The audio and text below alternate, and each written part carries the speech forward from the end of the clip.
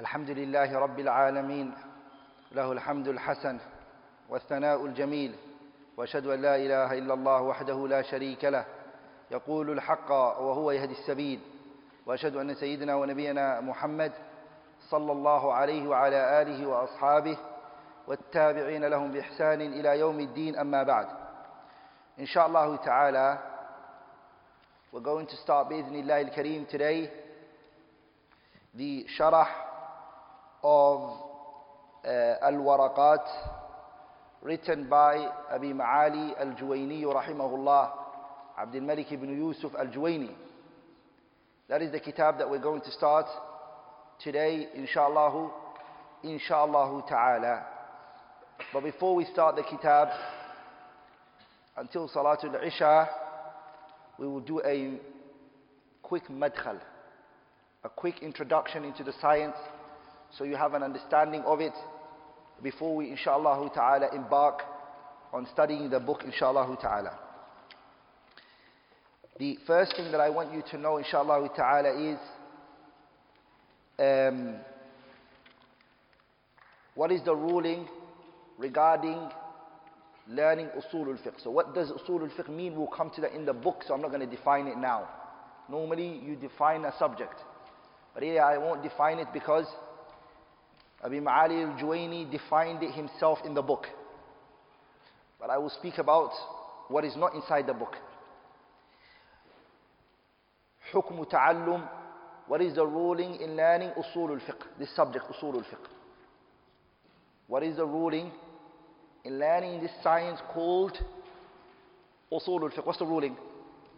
This science is from the sciences which the scholars call furudu kifaya, fardu kifaya. It is a communal obligation. It's a communal obligation, meaning not every single person has to know it. It's not an individual obligation. As long as there's a group of people doing it, as long as there's a group of people studying it, not every single body has to study usul al-fiqh. إذا قام به بعض سقط عن الباقين. If a group of people stand up to study it, then the obligation is lifted from what? The remaining. But the scholars, they say usul al-fiqh is obligatory. It's fardu ayn on the individual who wants to do ijtihad, independent reasoning. If a person wants to do man arad al-ijtihad, anyone who wants to do ijtihad, he has to know usul al-fiqh. He has no choice. Some of the scholars also mention another person who the usul al-fiqh becomes obligatory on them is the one who has malaka. Indahu malaka. He has the ability. He's a person who has sharp mind. He's a person who's strong in his observation, in his look. They say this type of person, من يجد في نفسه القدرة, anyone who can find in himself the ability على استنباط الأحكام الشرعية, to extract the ahkam of the sharia, has the ability, and he has that, mashallah, sharp mind and that ability, then they say for him also usul al-fiqh may be obligatory. The second point that I want to speak about today is هل يقدم تعلم أصول الفقه أم تعلم الفقه? Which one should we study first? أصول الفقه or fiqh? What is the difference between the two? We'll come to it, don't worry. Because the book is going to mention it for us, inshallah ta'ala. But the question here is, do we have to study, should we study أصول الفقه first, or do we study fiqh first? The scholars are of two opinions. اختلف العلماء في هذه المسألة على قولين. There are two views regarding this. Two views. The first view, they say, you have to study تعلم الأصول. You have to learn usul al-fiqh. Why? Because they said usul al-fiqh is the foundation. Usul al-fiqh is the what? Foundation. And fiqh is the what? What is built upon the foundation. So they said the foundation needs to be known before you study that which is built upon the foundation. Are we all together? So those scholars, that's their view. The second view is fiqh needs to be known. Fiqh needs to be known, and the person has to know fiqh first before he studies usulul fiqh. The reason why they said this, and this view, Abu Ya'la al-Farra, he pushed a second opinion strongly in his kitab al-Udda fi usul al-fiqh. And his argument is, usul al-fiqh needs examples. As we're going to see in the book, inshallah ta'ala, a lot of examples need to be given. And so if you do not have fiqh with you, you won't be able to understand the usul al-fiqh, because the usul al-fiqh needs what? Examples from fiqh. So they said the person should study fiqh.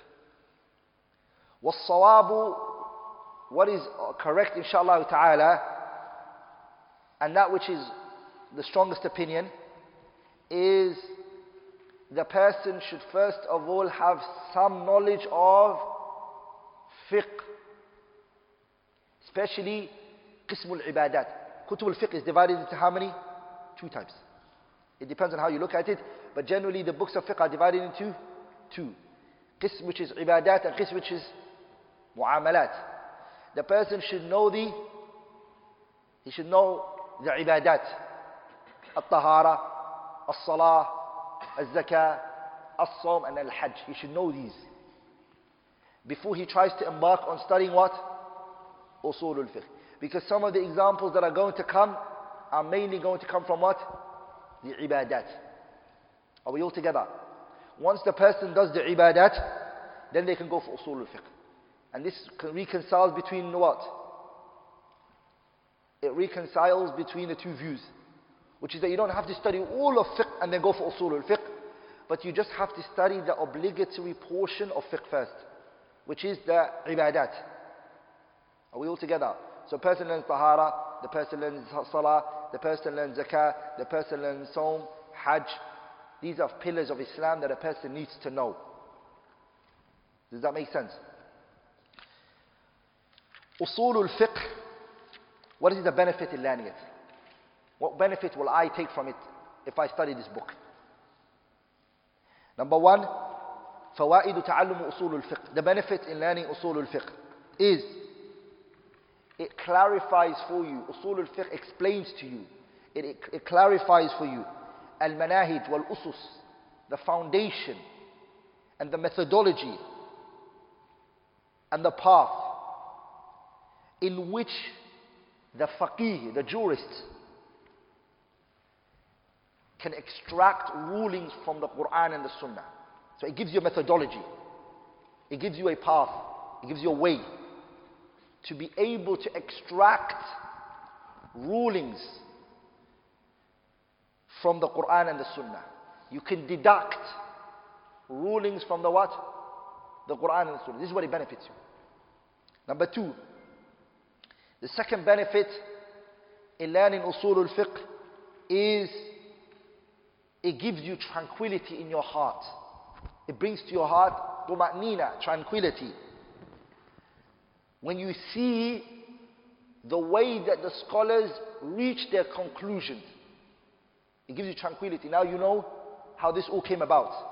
That it wasn't just a fatwa like that, yajuzu la yajuzu, but rather it was a systematic approach which they took in deducting and reaching this conclusion. You realize, and so you will have more trust in your scholars and the people of knowledge. And you'll also know asbab al-ikhtilaf, the reason why this difference came in the first place. You'll understand. And within there you will learn which view is the strongest. All of this comes. That's all the second point. Number 3, this science will help you with giving rulings, placing rulings on matters that have come recently. Recently occurred events, nawazil and mustajaddat. You will learn a new issue happened. A new technology has been discovered. And new issues are revolving around it. because you've studied usul al-fiqh, and you have the knowledge of usul al-fiqh, this issue which is new, hasn't been seen before, you'll be able to use your qawa'id and the usul that you know to derive a ruling for it. Then, this issue has no previous ruling, no previous... Are you with me, brothers? You'll be able to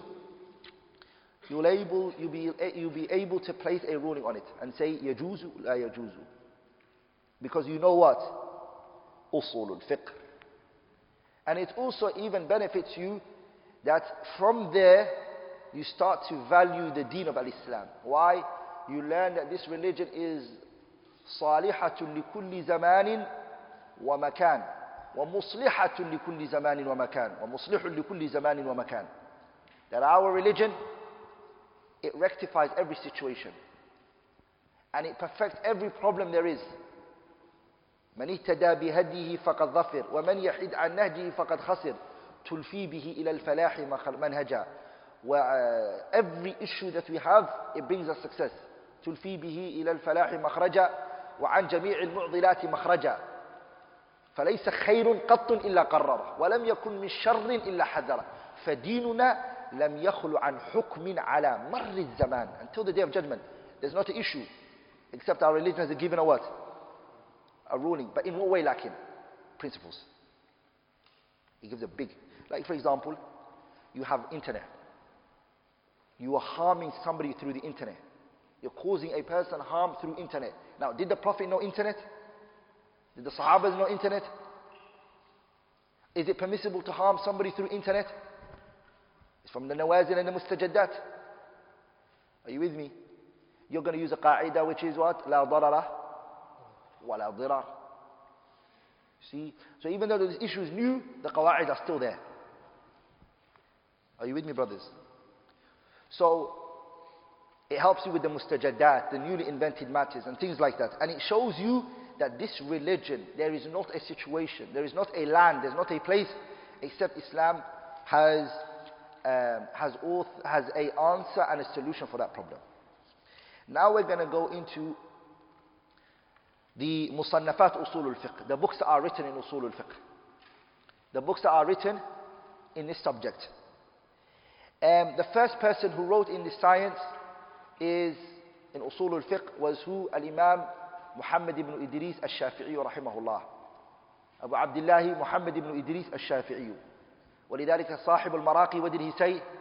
وأول من صنف وأول من ألف في الكتب محمد بن الشافعي المطلب وغيره كان له سليقة مثل الذي للعرب من خليقة. He said وأول من ألف في الكتب. The first person who wrote in usul al-fiqh was who? Muhammad ibn Shafi'i al-Muttalibi. Muhammad ibn Shafi'i, Imam Shafi'i. وغيره. Now you might think to yourself, Abu Bakr didn't know usul al-fiqh. Jazakallah khairan. Abu Bakr didn't know usul al-fiqh. Umar didn't know usul al-fiqh. The author, the Alfiya, the 1,000 lines of usul al-fiqh, Abdullah ibn Hajj al-Shanqidri, what did he say? وغيره كان له سليقة. Those who came before Imam al-Shafi'i, they knew usul al-fiqh innately. They knew it innately. It was in their system. They didn't know it like عام, خاص, مطلق, مقيد, مجمل, مبين, ناسخ, منسوخ, ظاهر, نص. They didn't know it like that, but they knew it. Through what? Innately. As the poet said, لست بنحوي يلوك لسانه ولكني سليقي أقول فأعربه. I am not a grammarian, but I am an Arab, born as an Arab, lived as an Arab. My tongue doesn't have to look after grammar rules. I don't have to say mubtada, marfu', khabar again, marfu'. I don't need to do that. I don't need to think like that. I speak, and what I speak is correct. That's how the Sahabas were. Usul al-fiqh for them was innate. It was inside them. Are we all together, brothers? When the Sahabas needed it, they'll bring it out, their knowledge of Usul al-fiqh, and they will apply it. Are you with me? It's like when it's a rainy day, before it rains, do you have an umbrella? Before it rains, do you have an umbrella? No, you don't carry an umbrella every day. But when it rains, what happens? You bring out your umbrella. The Sahabas, when they needed usul al-fiqh to apply in an issue, they'll bring it out. Other than that, they didn't need to use it. It was something that was what? Something that was innately built inside them. Like in Imam al-Shafi'i, what did he do? He saw that the people of his time, Islam was mashallah growing. The non-Muslims who were coming into Islam was growing. The futuhat, the conquest of the Islamic lands was growing. The Arabs and the non-Arabs were getting married based on the concept of Inna akramakum indallahi atqakum. No one was looking at lineage or background. Sahabas were marrying foreigners, people from different lands who were non-Arabs. وَمَا إِلَى ذَلِكَ. They were marrying each other. And the language that was innate in the Sahabas and that was innate in the time of the Prophet now was wearing out. It was dry, it was going. So the scholars realized, we need to document all of this. So grammar got documented. Are you with me? And we're going to speak about the story of the grammar when we come to Ajrumi, inshallah. Like in Usul al-Fiqh, Al-Imam al-Shafi'i, at his time there were two big madhabs. There were two what? Two big, humongous madhabs. They were big madhabs. What was the first madhab? The madhabu Ahl al-Ra'i. The madhab of Ahl al-Ra'i. The people of Ahl al-Ra'i, their madhab was built upon, at-tawassu' fil qiyas. They would spread more into analogy, and they would use what we call qiyas, and we're going to come to it, legal reasoning. And there were the people who called Ahlul Hadithi. And these were the two forces in the Muslim world who were headbutting. And Imam al-Shafi'i was honored to have taken knowledge from both parties. For he met Imam Muhammad ibn Hassan al-Shaybani, the students of Imam Abu Hanifa, and he took knowledge from them. And he also took from the Ahlul Hadith, he took from Imam Malik rahimahullah ta'ala. So Shafi'i felt there was a way he could reconcile between these two madhabs. And there was a way he could bring them together. وَلِذَلِكَ when he came to Iraq, he said, Wallahi, I promise that these two madhabs will sit under my feet and they would benefit and they would take from me. Meaning I will unite them in one place. And he did do that. He united them and he brought them together. He showed the people of hadith that not everything that Ahlul Ra'i are saying is wrong. Because they have matters that can be benefited from them. Istinbatat and how they extract the evidences. And he also got at the people of Ahlul Ra'i for dismissing a lot of the evidences and not looking for more of the evidences. Are we all together, brothers? He brought them together. But when he brought them together, brothers, he didn't bring them by any manual guide. He only physically brought them together. Okay? So then his teacher, Abdulrahman ibn Mahdi, said, now that you've reconciled between the two biggest forces in the Muslim world and you've brought them together, why don't you document something that could be read years to come? And that's when he authored his Kitab al-Risala. He authored this Kitab al-Risala, which was for a science which then was called what? Because pay attention, brothers, Ahlul Hadithi, what were they using? They were using what?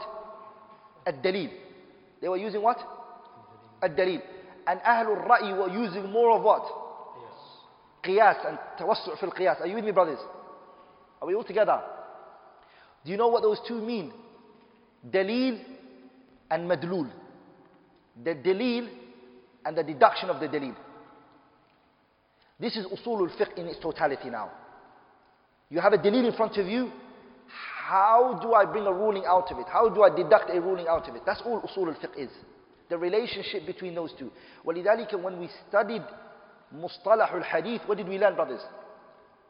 وَلِذَلِكَ any discussion you're ever having with any Muslim or any individual, any debate, any whatever it may be, there are two things Ibn Taymiyyah said that a person needs. Nas musaddaq and bahth muhaqqaq. Nas musaddaq and what? Bahth muhaqqaq. Meaning, you need to know first of all if the evidence is what? If the evidence is authentic. We studied that which? Yesterday. What subject deals with that?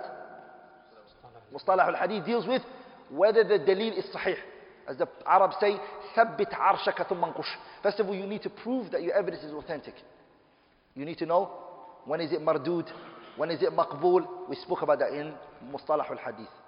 Then after we agree that the hadith is sahih and it's authentic, we now need to agree on what? How do we extract it? This who deals with it? Usul al-fiqh. Are you with me, brothers? Usul al-fiqh deals with, once the evidence is authentic, how am I going to deduct a ruling from it? What way am I going to take? Are you with me, brothers? Does that make sense? Now, pay attention, brothers, as a benefit. If you look at the madhahibs today,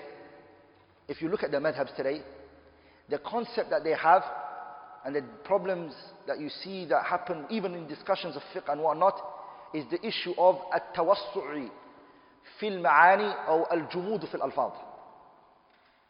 These are the 2 points.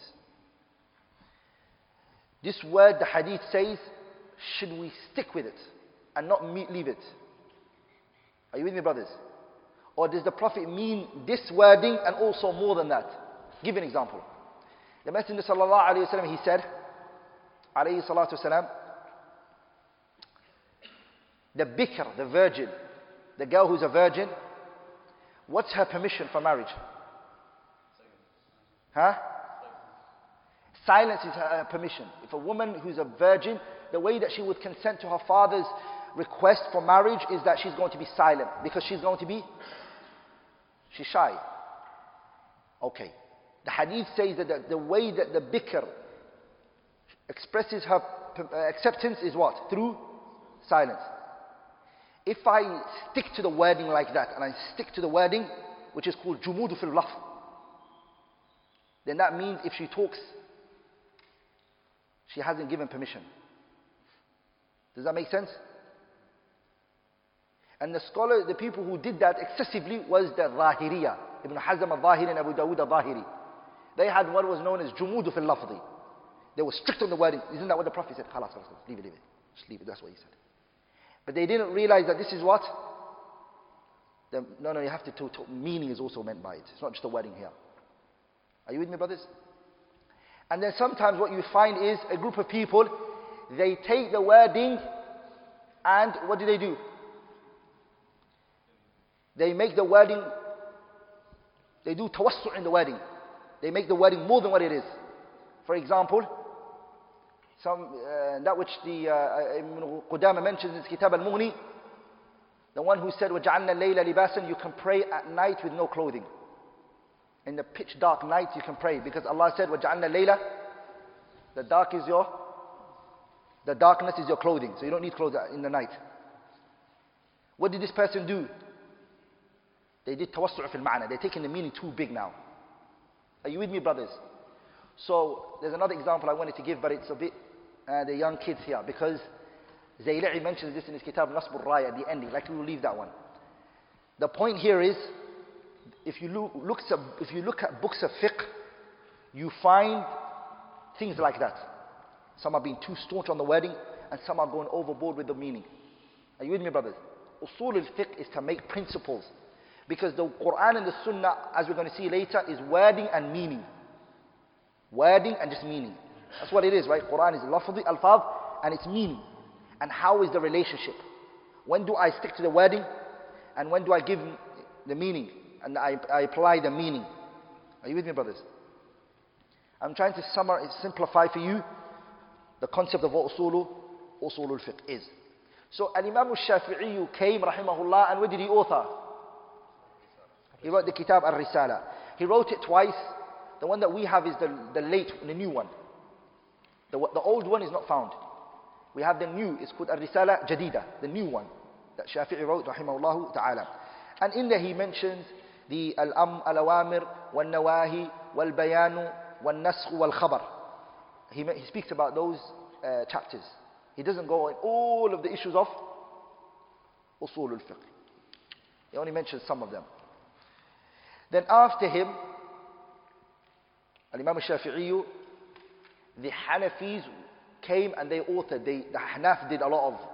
The Hanafi, what did they do? The Hanafis, they wrote.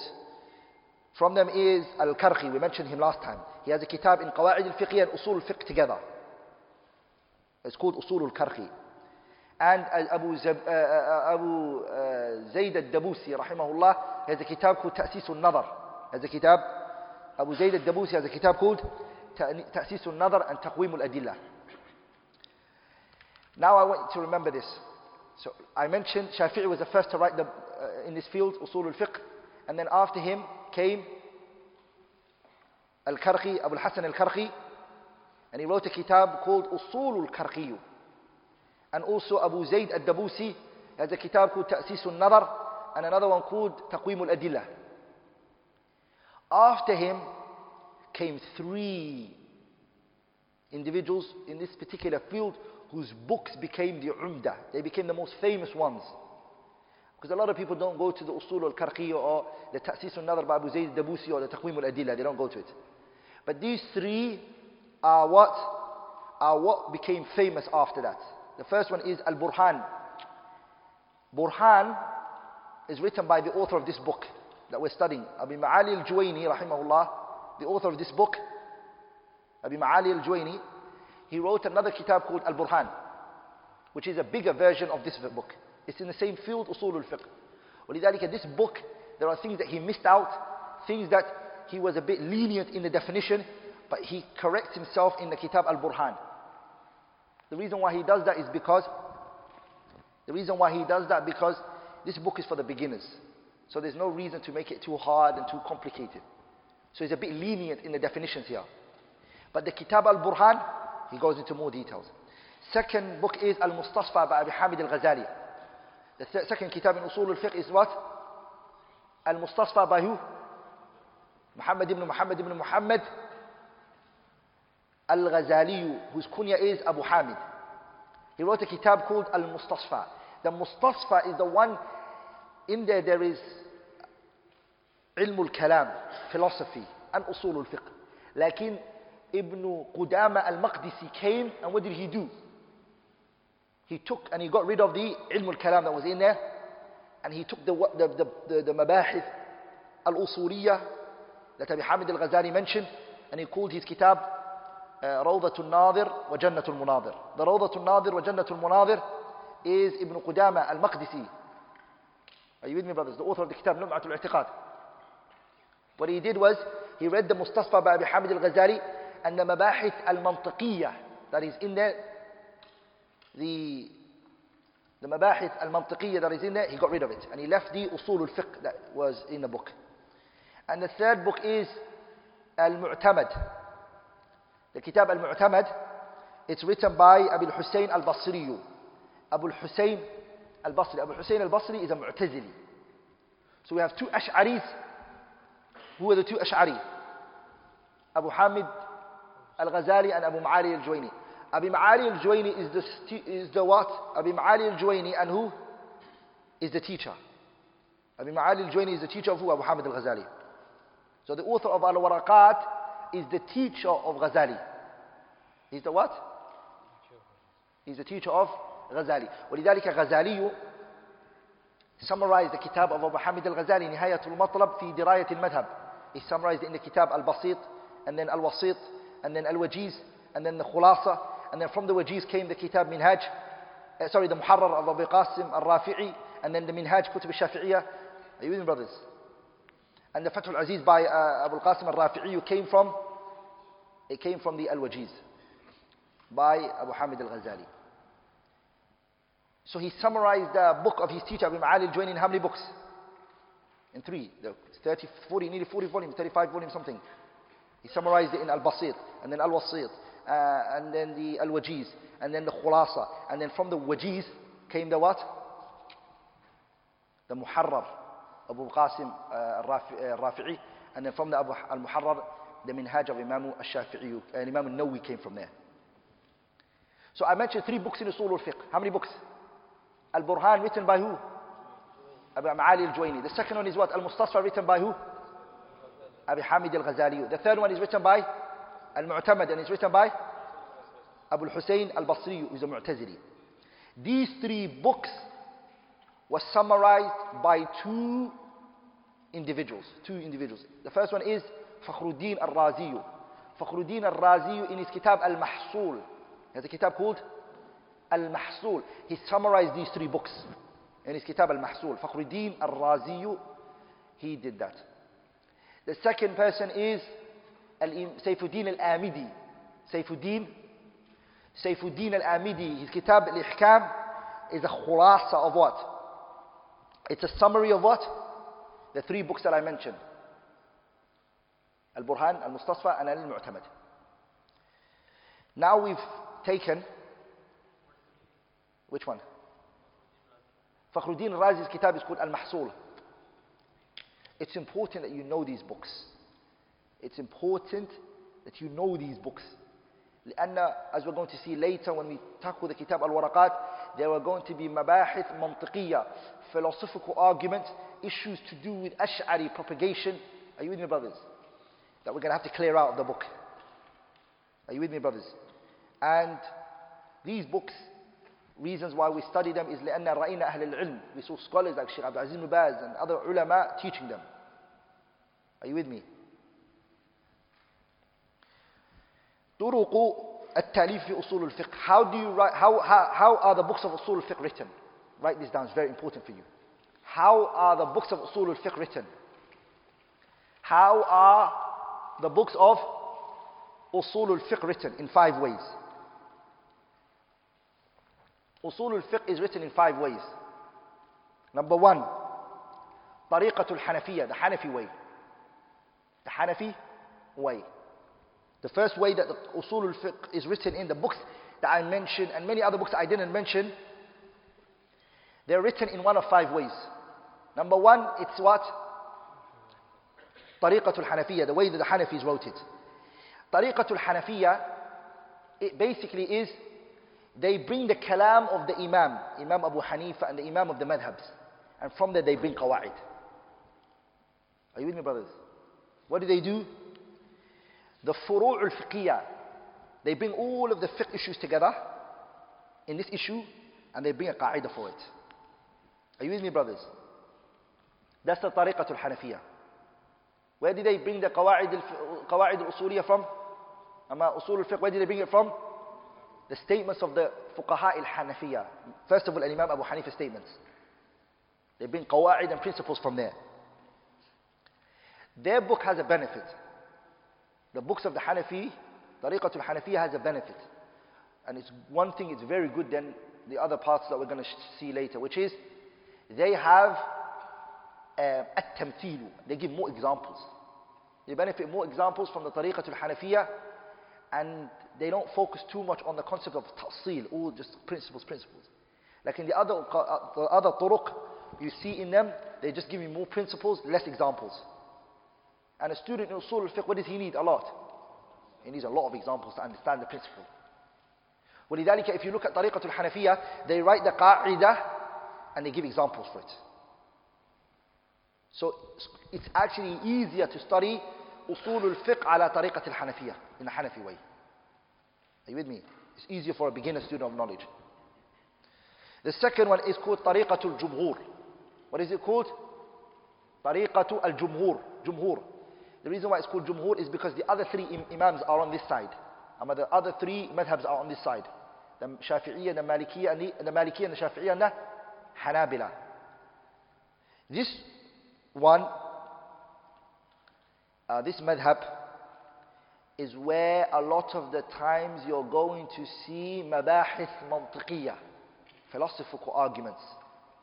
Tariqatul Jumhur, you find that in them. Okay? Remember when we said we're talking about the madhab of Imam Shafi'i, the madhab of Imam Malik, the madhab of Imam Ahmad. We're not talking about the Imam himself. We're talking about the people who follow the madhab. The way that they author those books is they use istidlalat aqliya, logical and rational arguments. There's a lot in there. Also, the Kutub al-Jumhur, you learn from it bastu fi ilm al-jadal wal munadara. You learn how to debate, debating tactics. They give a lot to that. The ways to debate. وَلِذَلِكَ they emerged usul al-fiqh with debating tactics. And from the books are the books written by Ibn Hajib. Ibn Hajib's works are very common with that. Abu Walid al-Baji's Ihkam, Fakhruddin al-Razi's Mahsul, Lum'a' by Ishaq al-Shirazi, all of these books, they're Tariqatul al-Jumhur. They're Tariqatul al-Jumhur. As for the Fusul, في الأصول by Abu Bakr al-Jassas, it goes to the Tariqatul al-Hanafiyyah. It's Tariqatul al-Hanafiyyah. That's Tariqatul al-Hanafiyyah. The third tariqah, the third way, is al-jam'u bayna al-tariqatayn. It's bringing the two paths that were mentioned together. Tariqatul Jumhur and the Tariqatul what? Al-Hanafiyyah. Bringing them together. Emerging them. And this is what Subki did. Subki, in his kitab Jam'ul Jawami', Kitabu Jam'ul Jawami', he combined between Tariqatul Ish, Tariqatul Hanafiyyah and the Tariqatul Jumhur. He amalgamated them two. He put them together. He made it into what? Into one. ولذلك this kitab Jam'ul Jawami', you know what they said? It's a compilation, and he himself says it. It's a compilation of 100 books of Usul al-Fiqh. This kitab Jam'ul Jawami', it gathered in it 100 what? Books of Usul al-Fiqh. ولذلك Subki said something. He said, this kitab Jam'ul Jawami', every letter under it is a pearl. Under every letter I wrote in this book, under it is a pearl. Meaning no one can summarize my book. Every word I wrote there is summarizing something. So, Zakaria al-Ansari, he came and he said, I can summarize it. I'll summarize. I'll show you I can summarize it without getting rid of what you said. But I'll still summarize it. And he summarized it in a kitab called Lubbul Usul. He summarized it in a kitab called what? Lubbul Usul. He summarized it in there, which he then explained called Ghayatul Usul. The Lubbul Usul, the scholars, they said he missed a lot of things. He didn't fulfill the what? The promise that he made. Like in this kitab, Jam'ul Jawami', the majority of the books that came after that, Usul al-Fiqh, a lot of them, they follow this book. Like for example, Maraq al-Su'ud, Limubtaghi al-Ruqi wa al-Su'ud, written by Abdullah ibn Hajj al-Shinqiti, which it's in 1,000 lines of Usul al-Fiqh. It's a poetry of the kitab Jam'ul Jawami'. Kawkab al-Sati' by Jalaluddin al-Suyuti, which is 1,500, nearly 1,500 bayt, is also it's a poetry of the Jam'ul Jawami' by Subki. Did that confuse you guys? No. You're with me. Then we have the fourth way of Usul al-Fiqh being written. The fourth way. The fourth way is تخريج الفروع على الأصول. تخريج الفروع على الأصول. This one is, it runs you through the process of how the usul and the usul al-fiqh and the fiqh, how they work together. It's a practical way of seeing how the fiqh and usul al-fiqh are working together. This fourth path, what does it do? It teaches you the way that they're working together and the conclusion is being derived, and it's happening. You see the process between the two of them. The books that are written in here is تخريج الفروع على الأصول by Zanjani. Al-Isnawi has it. Talmisani al-Maliki has it. It's called مفتاح الوصول إلى بناء الفروع على الأصول. قواعد والفوائد الجلية أما الأصولية لابن اللحام. All of these books are the fourth methodology. The last one is طريقة المقاصد. What is it? طريقة المقاصد. طريقة المقاصد is looking at the قواعد الفقه, أصول الفقه as a مقاصد الشريعة. Looking at it as a what? Islam, as you know, brothers, it came to fulfill things and it came to get rid of things. It has objectives. Does the Sharia not have objectives? It has objectives.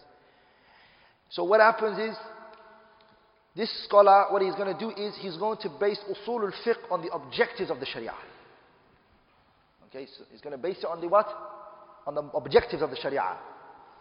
And the scholar that did that is Al-Imam al-Shatibi, Abu Ishaq al-Shatibi, not Abu al-Qasim al-Shatibi. Abu al-Qasim al-Shatibi is the one who wrote حرز الأماني ووجه التهاني في القراءات السبعة. Are you with me? He wrote the kitab متن الشاطبية in قراءات. No, that's Abu al-Qasim al-Shatibi. We're talking about Abu Ishaq al-Shatibi. Between them is 100 years تقريبا. 100 years. Abu Ishaq al-Shatibi, who's the younger one, he has written a kitab called Al-Muwafaqat. He wrote a kitab called Al-Muwafaqat. And it's written based on the what? It's based on which methodology? Tariqatul Maqasid. It is based upon the Maqasid way. Are you with me, brothers? Now I'm going to conclude with the last point. How long do I have? 10 minutes. Good, alhamdulillah. Now I'm going to conclude before the salah, like we did for the Mustalah al-Hadith, the Nukhbat al-Fikr. What did we do? I gave you an outline, an overview of how it is, right? I'm now going to give you an overview and an outline of what Usul al-Fiqh tackles. What does it deal with? What is it that we study? What are the chapters that we're going to study inside the Usul al-Fiqh in this kitab al-Waraqat, inshaAllah ta'ala. And then after the salah, we're going to, bi-idhnillahi al-kareem, start the kitab. Usul al-Fiqh deals with 5 things. Are you with me? What does it deal with? It tackles 5 things. The mawdu'at ilm usul al-fiqh is 5 things. Are you with me, brothers? The first one is a muqaddimah, an introduction. What is it, brothers? The first chapter is always an introduction. You're going to see it in the book. He's going to give us a muqaddimah, an introduction. And that introduction, you learn 3 things. In that introduction, how many things are you going to learn? In the introduction, the muqaddimah, you're going to learn how many things? 3 things. You're going to learn al-hakim, the legislator. Who's the legislator? Who legislates? Al-hakim, who's the legislator? Allah subhanahu wa ta'ala. Number 2 is al-mahkumi alayhi. Al-mahkumi alayhi, who's the one the legislation is being placed on? Who's being legislated on? And it's who? Who is the who's mahkum alayhi? It's the individual who is a Muslim mukallaf. The issue of Muslim, we're going to come to that. Is it agreed upon or not? Let's just use one. It's the one mukallaf. What does the mukallaf mean? A person who has 2 characteristics. Aqilun, balighun. He has sanity and he is what? And he's also reached age of puberty. That's the muhkum alayh. As for the Muslim or not, or the mu'min, we're going to come into this discussion, inshallah. It's a khilaf, and we're going to mention which is the qawl al-rajih. Are you with me? هل الكفار مخاطبون في فروع الشريعة? That's a long discussion. We're going to come to it in the book. The third thing that we're going to study, inshallah ta'ala, in the muqaddimah is the hukm al-shar'i. So Allah is the legislator. The one who's been legislated upon is who? Us. Because we have what? 2 characteristics. What are the 2 characteristics we have? Sanity, and we reached age of puberty. The third thing that you're going to learn is hukm al-shar'i, the legislation itself. Are you with me? The legislation. The legislation itself. And the legislation is how many types, brothers? 2 types. The legislation is what? 2 types. We're going to go into it, inshallah ta'ala. The first one is called hukm al-taklifi. The first one is called hukm al-taklifi. Write this down because you're going to study it later what it means. And the second one is hukm al-wad'iyu. Hukm al-wad'iyu. Those are the types of legislation. The first one is hukm al-taklifi, and the second one is what? Hukm al-wad'iyu. This is the muqaddimah. This is what we do in the introduction. In the books of Usul Fiqh, that's what you study in the introduction. Once you finish that and you understand, okay, then you go into 4 chapters, which are the main chapters of Usul Fiqh. So one is the introduction, and the other 4 are the main topics. The first one is al-adillatul ahkam. What is an evidence? So you're going to study evidences. And the evidence is divided into how many? 2. The adillah are divided into how many? 2. The adillah are divided into 2. The first one is al-adillah al-muttafaqi alayha. Adillah, evidences which is unanimously agreed upon. Adillah, المتفق عليها. Because first of all, in usul al-fiqh, before we go into any discussion, we first of all have to agree, what do we consider evidence? So the scholars, when it was looked at, the usuliyin and the scholars of ilm, the adillah was divided into two. Adillah that was unanimously agreed upon by everybody, and there are four. How many are they? The evidences that are agreed upon, that can be considered an evidence. What are they?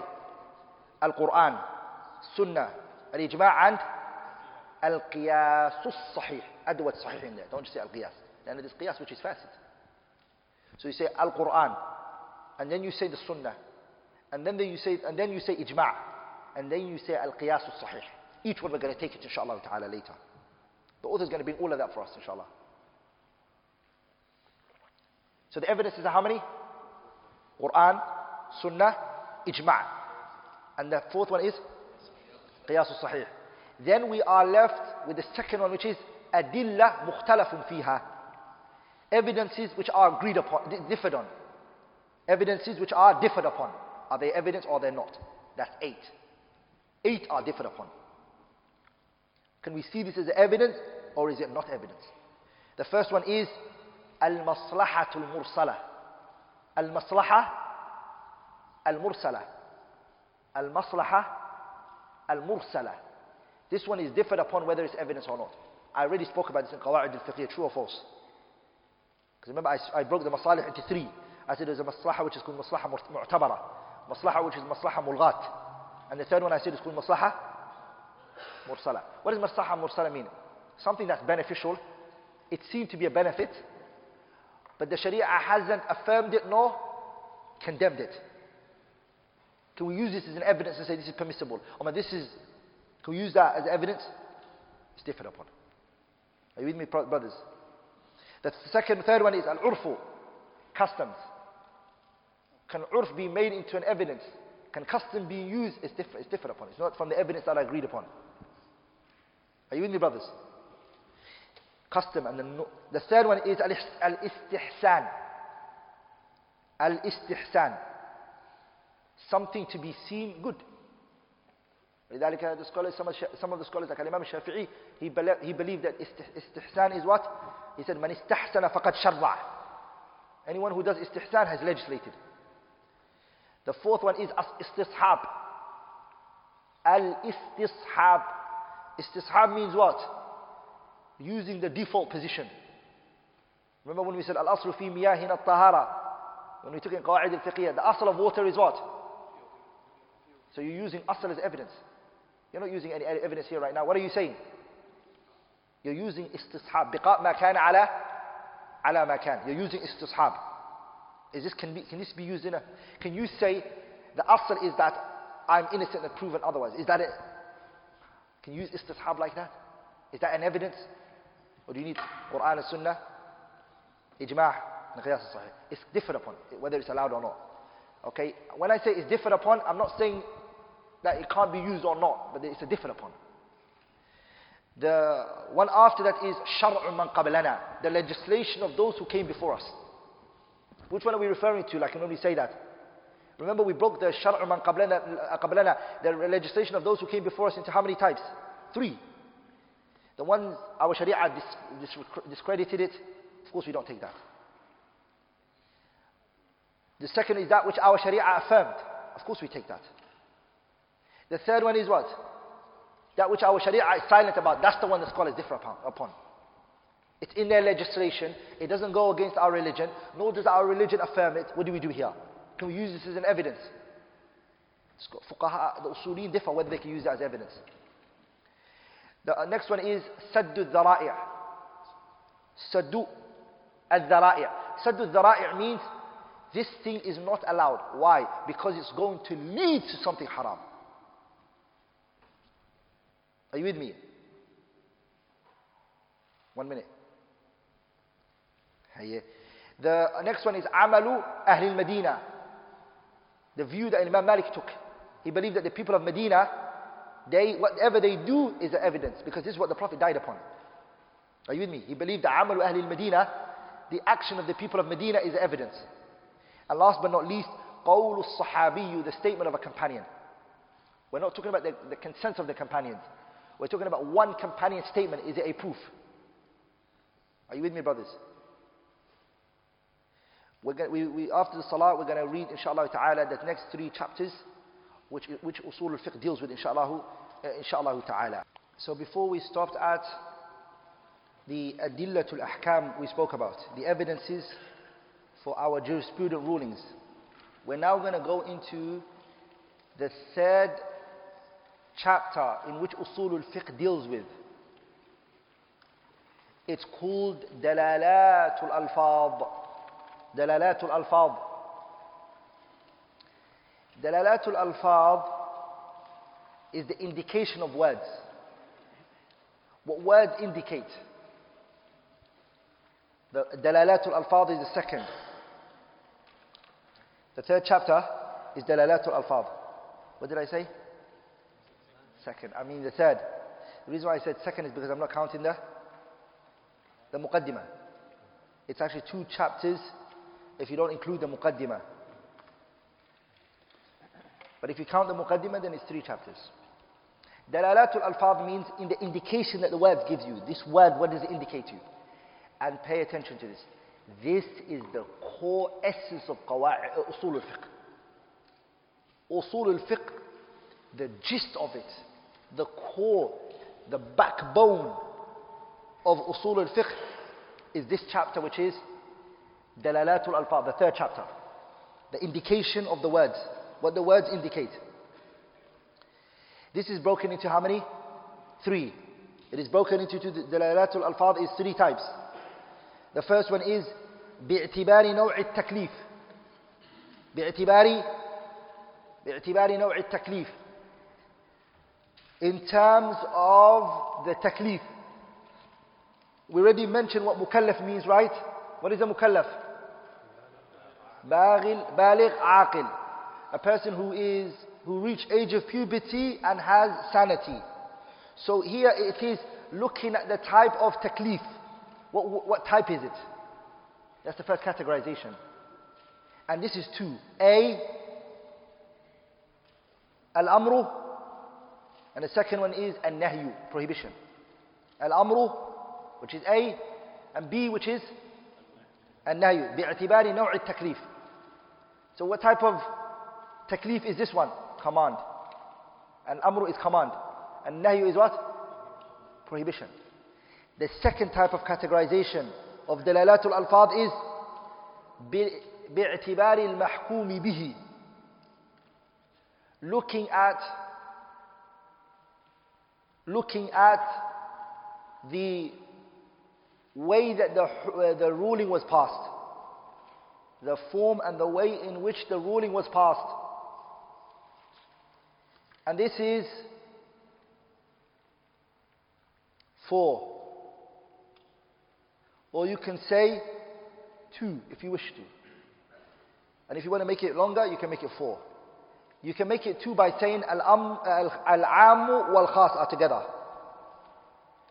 Al-ammu wal-khas. You can make it together. Or if you want, you can separate it and make it 2. And the second one is al-mutlaq wal-muqayyad. Al-mutlaq wal-muqayyad. What does al-am wal-khas mean? General, specific. Mutlaq means what? Unrestricted. And muqayyad means restricted. Are you with me, brothers? Mutlaq means unrestricted. Unrestricted. And muqayyad means restricted. All of this we're going to take. The book is going to mention. We're going to go in details. We're going to give examples of what that means. How is it and what is it? We've now finished bi'atibari al-mahkumi bihi. We're now going to go into the 3rd type of dalalatul alfaz, which is what? باعتبار وضوح الدلالة. باعتبار وضوح الدلالة. أما وضوح الدلالة. The clarity of the wording. So we're now categorizing it in terms of its clarity. Is it clear or is it a bit ambiguous? The clarity. باعتبار وضوح الدلالة. And this is 4 types. Okay? 4 types. An-Nassu wal-Zahir together. An-Nassu wal-Zahir. If you want, you can make it into two, and if you want, you can stick it together. I made it together. If you want, you can separate it and make it 8 if you want to. But it's An-Nassu wal-Zahir together. Write it like that, because we're going to go through each one. You have the translation in the Al-Waraqat, and I'll give you definition of the ulama and what they said about it, and examples of the Quran for each one, inshallah ta'ala. An-Nassu wal-Zahiru. The second one is Al-Mujmal wal-Mubayyan. Al-Mujmal wal-Mubayyan. And the third one is Al-Mantuq and Al-Mafhum. Al-Mantuq and Al-Mafhum. Al-Mantuq and Al-Mafhum. Mafhum. The last one is Al-Haqiqah wal-Majaz. Al-Haqiqah wal-Majaz. All of those four that I mentioned is all about this text. Is it clear or is it not clear? All that these four talk about is the dhuhur of the text. How apparent is it? Is it easy to catch? Is it indirect? Is it subliminary? Is it figurative speech? Is it metaphorical? Are you with me? It's bi'tibari wuduh al-dilala. This, as I said to you, is the real core essence of usul al-fiqh. That's really usul. There you are. This is usul al-fiqh. This text is general, this is specific, this is restricted, this is unrestricted. When they come together, how do you deal with it? How do you discuss? This is the real part of usul al-fiqh. The third chapter, the fourth chapter, let's just make it, let's say fourth chapter, is At-Ta'arud wa-Tarjih. At-Ta'arud wa-Tarjih. The fourth chapter is At-Ta'arud wa-Tarjih. Reconciling between the textual evidences. Reconciliation between the textual evidences. And here it's 3 ways.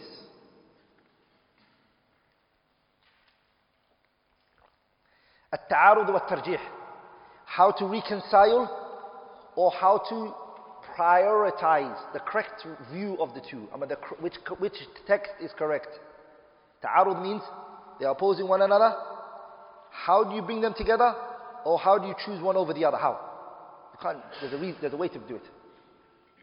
Are you with me, brothers? This is the chapter that Ibn Hajar mentioned, Hafid Ibn Hajar mentioned in what? Mustalah, and in his Nukhbat al-Fikr. This is the chapter Usul Fiqh deals with. We'll see that inshallah ta'ala. And this is 3 types. This is how many types? 3 types. The first one is Tahqiq al-Ta'arud. Making sure that there is a opposition. Point number 1 is Tahqiq al-Ta'arud. Is there actually a difference? Are these texts actually going against each other? Tahqiq al-Ta'arud. Verifying whether there is an opposition between the text. Number 2 is Dawrah Ilmiyyah. The steps of reconciling between the texts. In this chapter, what do you learn? So the first one is Tahqiq al-Ta'arud. Making sure the texts are actually going against each other. The second one is, if they are, Dawrah al-Jam'. Dawrah al-Jam'. How to reconcile it. The steps to reconcile it. The method to reconcile it. The third one is Dawrah al-Tarjih. The method and steps to prioritize, to choose one over the other. We couldn't bring it together. We tried to take the steps to bring it together. We're going to now move on to the third one, which is what? Dawrah al-Tarjih. The steps that we're going to take in disregarding one of the texts and giving precedence to the other one. Does that make sense? That chapter of At-Ta'arud al-Tarjuh, those three things is what you're going to discuss. Last but not least. Last but not least. The last chapter is you learn al-ijtihad wa-taqleed. You learn al-ijtihad. The last chapter, what do you learn? Al-ijtihad wa-taqleed. Ijtihad means independent reasoning. The person can go to the text themselves and they can look at it themselves. Are you with me, brothers? And taqleed is what? Blind follower. Here you're going to study three things. Here, what are you going to study? Three things. Number one, you're going to study ahkamul ijtihad. The rulings regarding ijtihad. Rulings. Ahkam al-ijtihad. Are you with me, brothers? Second is ahkamu al-ittiba'. The rulings of following. Okay? Ijtihad, what does it mean, brothers? It means when the person can go to the text themselves, and the person can go to they can go to the text, the Quran and the Sunnah themselves, read it, and deduct from the Quran and the Sunnah what? A ruling. They can extract a ruling out of the Quran and the Sunnah and bring a jurisprudent rulings. The second one is ittiba'. What is the second one? Is ahkam al-ittiba'. Ittiba' is a person, he can't go to the text himself. But what does he do? He watches the scholars, what they have said. He looks at the ulama. What did Imam Shafi'i say in this issue? What did Imam Ahmad say? What did Imam Abu Hanifa say? What did Imam Malik say? And what was their dalil? What was the dalil of Imam Malik? What was the dalil of Imam Shafi'i? What was the dalil of Imam Ahmad?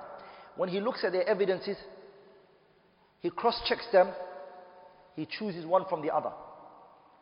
Are we all together, brothers? Are we all together, brothers? This person is a muttabi', he's following the evidences. But he can't do it himself.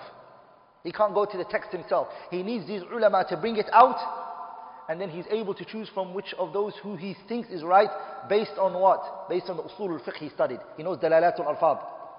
He sees that Imam Ahmad is taking a general evidence, and Imam Ahmad and Imam Shafi'i is taking a specific evidence. And the specific takes precedence over the what? So he knows that. He studied that in usul al-fiqh. Are you with me, brothers? The third one is called ahkam al-taqleed. Ahkam al-taqleed is a blind follower. He just takes the statement of one sheikh, he doesn't know what the evidence is, how the scholar reached that conclusion, he just takes it. Are we all together, brothers? Taqleed. Dal. Taqleed. Ahkam al-taqleed. Taqleed is what?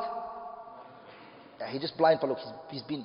The scholars, they call the blind taqleed, they call him, they say that the muqallid is a mayyitin inda mughassilin. He's like a dead body and being washed. When you're dead and you're being washed, what's happening to you?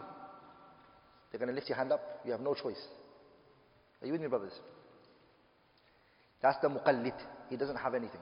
Well, sometimes you find a person who's a muqallid. What is he? He will even say to you, I'm a muqallid. And then what does he do? He forces the opinion on you that he holds. But you don't even know how your shaykh got to the conclusion. Are you with me, brothers? A muqallid cannot talk to anyone about the ruling that he has taken. He's honest. He's in a state of necessity. Taqleed is what? It's like when you're about to die, you're allowed to eat dead corpse. Taqleed is like that. You're eating a what? A dead. If you're eating a dead corpse, and I have a nice zinger meal from KFC, do I have to eat the dead corpse that you're eating? No. You're in a state of necessity. I am not. Meaning the person who has ittiba' is a higher level. He doesn't have to go step down to do taqleed with you. Are you with me? ولذلك the مقلد Ibn Abdul Barr in his kitab جامع بيان العلم وفضله, he brings إجماع أهل العلم that the muqallid is not considered to be a person of knowledge. Ijma'. It's a consensus that a muqallid is considered as an ignorant person. So if anybody says to you, I'm a muqallid, then they are admitting بإجماع أهل العلم that they are what? And aqlan, that doesn't happen anywhere in the world. Nowhere in the world will somebody walk around and say, I am jahil, I am jahil. What's that? But the person who's a muqallid is admitting that. He's what? This is what we're going to study, inshaAllah ta'ala, in this book and in any other book of usul al-fiqh that you study. Mainly these are the chapters that you're going to study. Okay, brothers? Does that make sense? There are things that you're not going to see in this book that I mentioned for you. Are you with me, brothers? A bit more than what he mentioned. But generally speaking, these are the chapters that you will study and the mawdu'at that you will tackle in usul al-fiqh. I kind of got confused looking at the ways the ruling was passed. So it's khas, am, mutlaq, muqayyad. But then where does al-haqiqa and al-majaz? Where did these things fall out? The haqiqa and the majaz falls under the chapter we mentioned, which is باعتبار وضوح الدلالة. How clear the evidence is. Yes, it's the whole bab. That's all a chapter, right? The 3 types we mentioned, right? It falls under that. Hey, let's start the book, inshallah ta'ala. بسم الله والحمد لله والصلاة والسلام على رسول الله صلى الله عليه وآله وسلم.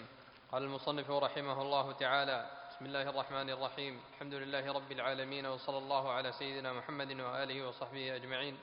وبعد، فهذه ورقات تشتمل على معرفة فصول من أصول الفقه، وهو مؤلف من جزئين مفردين، أحدهما الأصول والآخر الفقه. فالأصل ما ينبني عليه غيره، والفرع ما يبنى على غيره، والفقه معرفة الأحكام الشرعية التي طريقها الاجتهاد. The author rahimahullah ta'ala, he started his kitab with number 1, the basmala. And all of the copies don't have that. Some of the copies, the basmala is not in there. But the one we have, it has the basmala. So he started his book with the basmala. So he said Bismillahi. Thumma bil hamdala. And then after that he done the hamdala. He said Alhamdulillahi Rabbi al-Alameen. Thumma thallatha. And then the third thing that he mentioned is as-salatu ala Muhammadin sallallahu alayhi wa sallam. And what is that? Salah, we take the view of who? Abu Aliyat al-Rayahi. Bukhari narrated in his Sahih mu'allaqan bi sighat al-jazmi. That the word salah, what does it mean? Thana'ullahi fi mala'il a'la. Allah praises the messenger where? High above. Allah praises the messenger in the gathering of the angels. Allah is praising him. Sallallahu alayhi wa sallam. وَلِذَلِكَ the scholars who defined or translated or explained salah to mean rahmah are wrong. They're wrong. That the word salah doesn't mean rahmah. Some scholars do say that. And that is wrong. Because 2 ways. Number 1,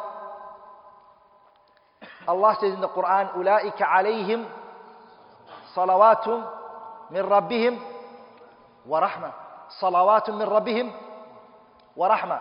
And Allah distinguished between salah and what here?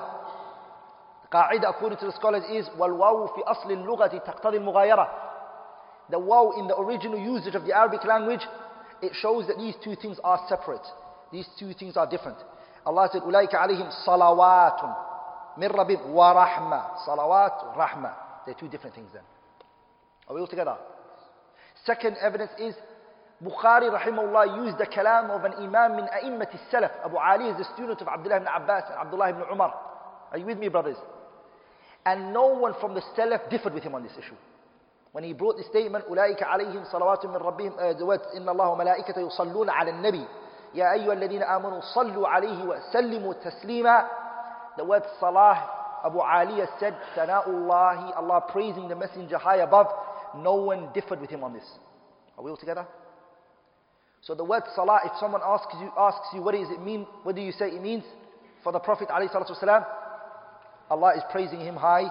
Allah is praising him high above. Here's these 3. Which 3 brothers? Al-Basmala, wal-Hamdala, was-Salatu ala Rasulillah sallallahu alayhi wa sallam, wa alihi wa ashabihi. These 3 is called Adab al-Tasnif, the manners and the etiquette of authorship. It's called what? The etiquettes of authorship. If you want to author, these are the etiquettes you need to follow by consent of the scholars. After the author mentioned this, he said وَبَعْدُ to proceed. He didn't say أَمَّا بَعْدُ. What did he say? The waw here has taken the place of what? Amma. And amma has taken the place of what? مَهْمَا يَكُنْ مِنْ شَيْءٍ. So they call this badalu badal. The waw here has taken the place of amma. And amma took the place of مَهْمَا يَكُنْ مِنْ شَيْءٍ. That's the Arabic language. Don't confuse yourself too much. This is only for the recording. وَبَعْدُ to proceed. What did the Arabs use the word وَبَعْدُ for? انتقال من أسلوب إلى آخر. They used وَبَعْدُ to move from one type of speech to another type of speech. He said وَبَعْدُ to proceed. فَهَذِهِ this وَرَقَاتٌ. It's pages. What did he do? He called it what? ورقات. جموع قلة. He used here ورقات, little pages. Why is he doing that? He's doing that ترغيبا في تلقيه. He wants you to be, it's just only a couple of pages. Okay, let me read it. He wants you to get energized that this book is not something big. It's only little pages. Something very small. And this is the isloob and the manners of the scholars, which is that they make students love a science by making it easy. And it goes against the way of the scholars to make matters hard on the people. ولذلك الإمام البخاري, what did he say? He said, العالم الرباني هو الذي يربي الناس بصغار العلم قبل كباره. The true scholar is the one who nurtures the people upon the simple and easy knowledge before he talks to them about the complicated issues. That's the true scholar. He starts with what is important, what is vital, what is needed, what that person can take home and apply straight away in their life. Not something they're going to need 10 years from now. So this is, what is it? Waraqat. So don't deal with this book as though it's a what? It's the last book in Usul al-Fiqh. It's not, it's actually the first one. It's the first one. What does it consist of? تشتمل, it consists of على معرفة فصول من أصول الفقه. So the word min here in Arabic language is للتبعيض. للتبعيض. Meaning this book doesn't contain in it all of the Usul al-Fiqh chapters. So only going to mention some. There are only going to be some chapters of Usul al-Fiqh in here. Some of it will not be found in here. The author then goes into speaking about Usul al-Fiqh and defining it in two ways. And the poet, he said, وَالْمُفْرَدُ الْمُضَافُ إِن تَرَكَّبَ مَعْ غَيْرِهِ حَتَّى أَتَمَّ لَقَبًا فَحَدُّهُ يَكُونُ بِالْإِفْرَادِ لِكُلِّ وَاحِدٍ لَدَى النُّقَادِ ثُمَّ يُعَادُ ثَانِيًا مُرَكَّبًا إِذْ لَقَبًا لَدَيْهِمُ تَرَكَبًا. The word Usul al-Fiqh, we're going to define it in two ways. How is it? بِاعْتِبَارِ مُفْرَدَيْهِ and بِاعْتِبَارِ تَرْكِيبِهِ. We're going to define usul, and then we're going to define fiqh. And then what are we going to do? We're going to define it together. Does everyone understand that? So two ways of defining usul al-fiqh. The first one is usul, and then fiqh. And then what are we going to do again? We're going to bring it together. Because it's a compounded word. Are you with me? Does everyone understand that? So what does usul mean in the Arabic language? He says to you, أحدهما الأصول والآخر الفقه فالأصل. What does the word أصل mean? ما ينبني عليه غيره. What does it mean? ما ينبني عليه غيره. In the Arabic language, the word أصل, usul is plural, and the singular is what? أصل. أصل means the foundation. It's what everything is built upon. Asal means what? What everything is built upon. Allah says in the Quran, أَلَمْ تَرَ كَيْفَ ضَرَبَ اللَّهُ مَثَلًا كَلِمَةً طَيِّبَةً كَشَجَرَةٍ طَيِّبَةٍ أَصْلُهَا ثَابِتٌ وَفَرْعُهَا فِي السَّمَاءِ. So the foundation is what? It's the what? Asal. So that's what it means. وَالْأَصْلُ أَصَل is مَا يَنْبَنِي عَلَيْهِ غَيْرُهُ. Everything else is built upon the asal. Are you with me, brothers? And the asal is two types. That which is hissi, tangible. You can see the foundation. And that which is not tangible. You can't see it. It's ma'nawi. Like your belief. Your belief is not something anyone can touch. The asl of iman is ma'nawi, sahih? Are you with me? You are the asl, your father is your asl. That's tangible. Are you with me, brothers? So it's tangible or that which is not tangible. We now understand what asl means. What does asl mean? What does asl mean in the istilahan? What does it technically mean? Lughatan, he mentioned here, ما ينبني عليه غيره. According to the istilah of the scholars, the word asal means many meanings. One of the meanings that it means is a dalil, evidence. The word asal, this is the technical meaning, not the linguistic meaning. He only gave you the linguistic meaning. We're now going to go into the technical definition of the word what? Asal. What's the technical definition? Ad-dalilu. They sometimes use the word asal as dalil. For example, they will say, Aslu wujubu siyami qawluhu ta'ala. Aslu wujubu siyami, ay ad-dalilu fi wujubu siyami. Does that make sense? Aslu, the asal, that fasting is obligatory. What do they mean here, asal? The evidence that fasting is wajib is qawluhu ta'ala, the statement of Allah, Ya ayyuhalladhina amanu kutiba alaykumus siyamu kama kutiba ala alladhina min qablikum la'allakum tattaqun. The second one is al-qa'idatul mustamirrah, the continuous principle. The word asal sometimes is used as al-qa'idatul mustamirrah, the continuous principle. For example, you will say ibahatul maytah. Ibahatu al-maytah lil-muddarri, it is ala khilaf al-asli. Ibahatul maytati, the permitting of dead corpse, it's in opposition to the asal. What does it mean it's opposition to the asal? I mean it goes against the continuous principle, which was that the dead corpse is haram. It goes against that qa'idah which is aklul maytati haram. Eating corpse is haram, it's going against that. So the second meaning in which asal is used as is al-qa'idah al-mustamirah. The third one is used as is al-maqisu alayhi. Al-maqisu alayhi. Later when we go to the chapter of al-qiyas, qiyas means analogy. Okay? Qiyas means what? Analogy. When we come to qiyas later, we're going to realize qiyas stands on how many pillars?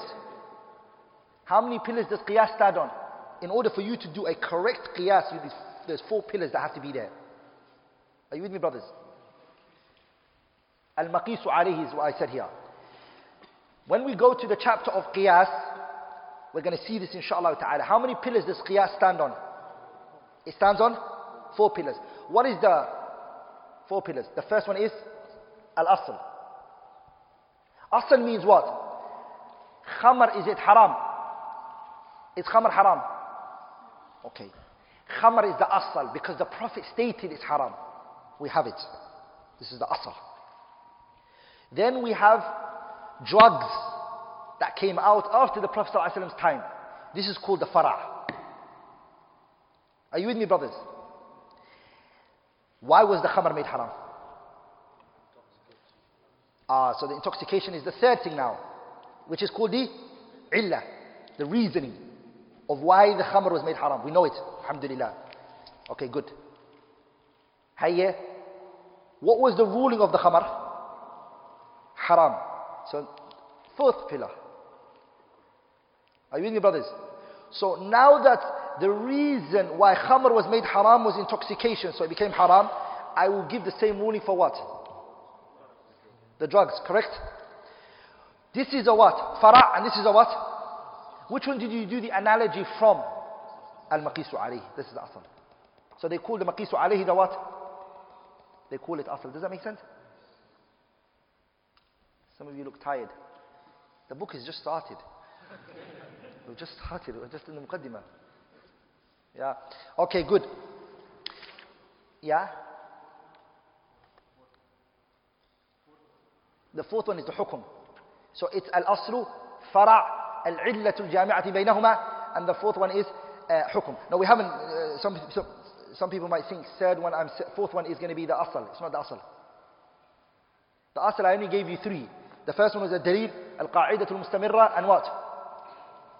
Al-maqisu alayhi. I'm going to stop there. But the brother's asking for the pillars of qiyas. Okay, don't confuse one with the other. Are you with me, brothers? Good. All of those three I mentioned, you can get it from the Sharh of Abdullah ibn Salih al-Fawzan, from the Sharh of the Al-Waraqat. Okay, he mentions three, there are 10 in total. How many? The asl comes in 10 in total. Like he only mentioned three, all you need to know is just those three right now. Does that make sense? And it's in the Sharh. Yeah? The third one is al-maqisu alayhi. It's the one that you're doing the analogy from. Okay? Now we've studied asl, lughatan, wa istilahan. We're going to now go into... Now before we go to al-fara', what were we meant to study now? We said asl, and then what was we meant to do next? No. Usul. We did asl, we meant to do fiqh. That's what we're trying to do, asl and fiqh. Like something happened to Abi Ma'ali al-Juwayni. He felt since he mentioned asl, what's the opposite of asl? Al-fara'. So he just put that in there. You have to know the way the book is written, or you get confused. We spoke about asl. What's the opposite of asl? Fara' is what? It's the thing that's building upon the foundation. That's all we say. ما ينبني عليه غيره. أما ما يبنى على غيره. Are you with me, brothers? That's all you need to know about the fara'. Some scholars mention the reason why he mentioned the fara'. Are you with me, brothers? Number one, why did he mention fara'? Number one is because it's the opposite of the what? Asl. And I mentioned that one to you, right? The second reason why he mentioned the fara' is because in order to understand usul al-fiqh, what do you need to have? Because usul al-fiqh is the asl. And fiqh is the what? Fara', sub-branch. So you have to have some fiqh. You need to study the chapter of ibadat, as we mentioned at the beginning. You have to have understanding of ibadah. Are you with me, brothers? Does that make sense? Okay. Now we want to go into fiqh. What does it mean? We know asl. Now we're going to go into what? Al-fiqh. Fiqh, what does it mean? Lughatan. Lughatan, the word fiqh means diqqatul fahmi. Fiqh, what does it mean? Lughatan. It means not just understanding. Diqqatul fahmi. What does it mean, diqqatul fahmi? It means something that requires more look. It means it requires more observation. Are you with me? Fiqh is not fahm, as some may translate it to be.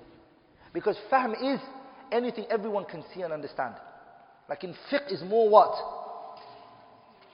Like for example, you can't say faqihtu anna as-samaa'a fawqana. I have fiqh that the sky is above us. Everyone can see the sky is above us. It doesn't require looking and observation. You don't use fiqh there. You can just say fahimtu anna as-samaa'a fawqana. Does that make sense? Using fahm here is not a problem. But fiqh, no. Fiqh is when you look into a book and you research and you try to come with conclusions like that. That's called fiqh. Are you with me, brothers? That's why it's called diqqatul fahmi. And the evidence that the scholars bring here is فَمَا لِهَؤُلَاءِ الْقَوْمِ لَا يَكَادُونَ يَفْقَهُونَ حَدِيثًا وَاجْعَلْ لِي وَزِيرًا مِنْ أَهْلِي هَارُونَ أَخِي أُشْدُدْ بِهِ أَزْرِي وَأَشْرِكْهُ فِي أَمْرِي كَيْ نُسَبِّحَكَ كَثِيرًا وَنَذْكُرَكَ كَثِيرًا. No, before that. وَاجْعَلْ لِي وَزِيرًا مِنْ أَهْلِي رَبِّ اشْرَحْ لِي صَدْرِي وَيَسِّرْ لِي أَمْرِي وَاحْلُلْ عُقْدَةً بِلِسَانِي يَفْقَهُ قَوْلِي أي يَفْهَمُ قَوْلِي. So they can understand what I'm saying. So the word يَفْقَهُ أي يَفْهَمُ. So it's used in the Quran as that meaning. But it's what? Diqqatul fahmi. Very well understand what I'm saying. That is what fiqh means in the language. What does fiqh mean in the language again? In the Arabic language? Meaning Nabiullah Muhammad, before he came, the Arabs were using the word fiqh. It meant something to them. What did it mean? Diqqatul fahmi. Now when the scholars came in Islam, they used the word fiqh. What did they use it as? They gave it a definition. The author mentioned it for you here. What did he say? معرفة الأحكام الشرعية التي طريقها الاجتهاد. Three things. Three things is what fiqh is. Fiqh is how many things? Three things. The first one is ma'rifah. Ma'rifah means what? It is to know. What did he say? It means it's knowledge. Sahih, number one. Number two is rulings of the Sharia. Number two is what? That it's, the knowing here is connected to what? The rulings of the Sharia. And number three is what? By way of independent reason. على طريقة بطريقة الاجتهاد. Pay attention here. What did he say? Again, repeat it one more time. Fiqh is how many things? Three things. What was the first? Knowledge. Number two, ruling of the Sharia is two types. Write this down. Ruling of the Sharia is how many types? It's two types. The first one is called Ahkam al-Talabiyah. It's called Al-Ahkam al-Talabiyah. And the second one is called Al-Ahkam al-Khabariyah. The Ahkam al-Sharia is how many types? Al-Ahkam al-Talabiyah and Al-Ahkam al-Khabariyah. Ahkam al-Khabariyah is Aqidah. Ahkam al-Khabariyah is what? It's Aqidah. And Al-Ahkam al-Talabiyah is what? Acts of worship. It's fiqh. Which one is he talking about here when he says Al-Ahkam al-Shar'iyah? He's talking about Talabiyah. Lakin when the Prophet ﷺ said, "Man yuridillahu bihi khayran yufaqihu fi din," the fiqh here that the Prophet is using here, Allah gives him understanding of the religion. What does it encompass? It encompasses both of them we mentioned. Al-Ahkam al-Shar'iyyah al-Talabiyah and Al-Ahkam al-Shar'iyyah al-Khabariyah. Are you with me, brothers? Am I making sense so far? Al-Ahkam al-Shar'iyyah is two types. The first one is Al-Ahkam al-Shar'iyyah al-Talabiyah. And the second one is Al-Ahkam al-Shar'iyyah al-Khabariyah. Does that make sense? Al-Khabariyah is Aqidah. Are you with me? Aqidah. So when he says fiqh here, he means Al-Ahkam al-Shar'iyyah here. What does he mean? Al-Talabiyah he means. Very good.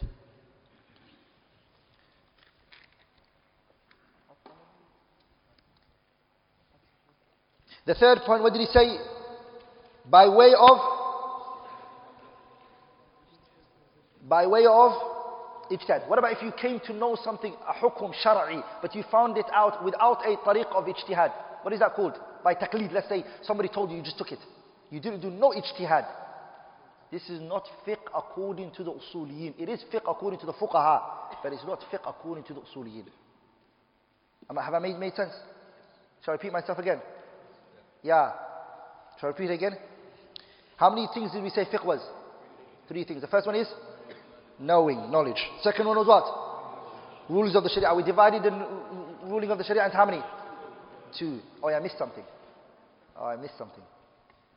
Let's go back to the first one. What was the first one? Ma'rifah. Ma'rifah is what? The knowledge is also two.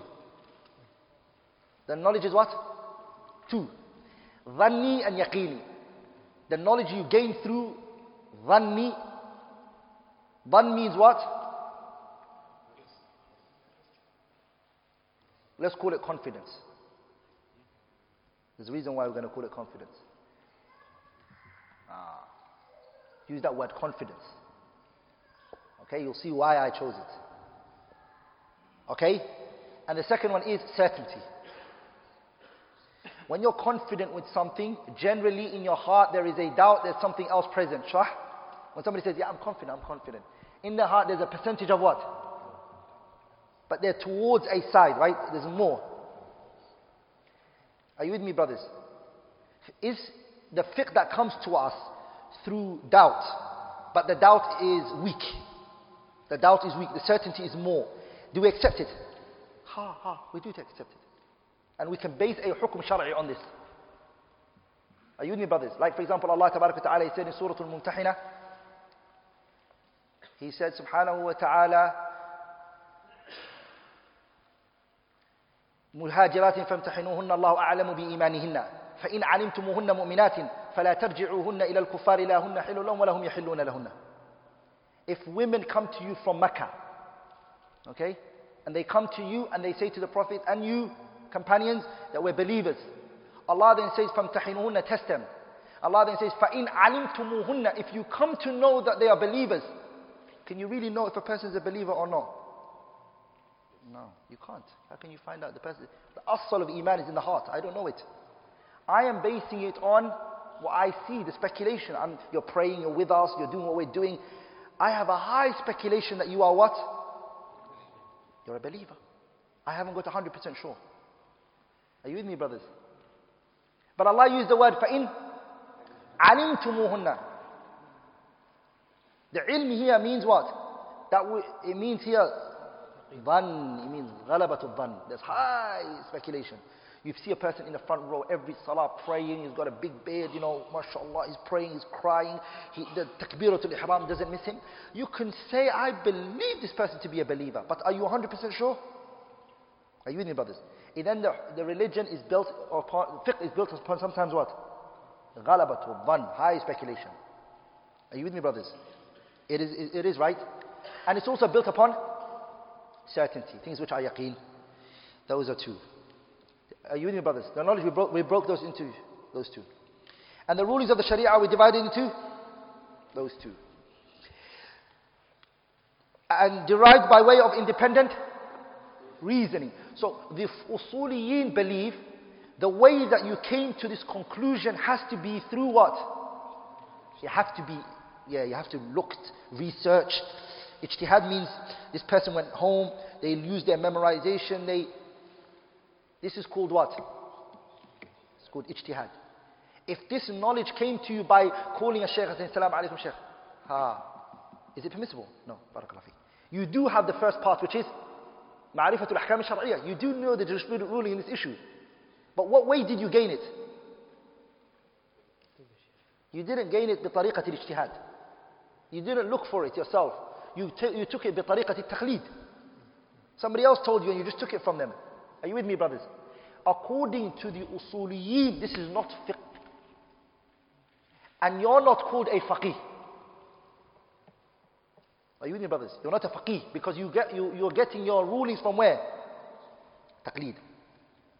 Are you with me, brothers? Wallahi, we can spend a month on just this definition alone. Let's go back on it one more time.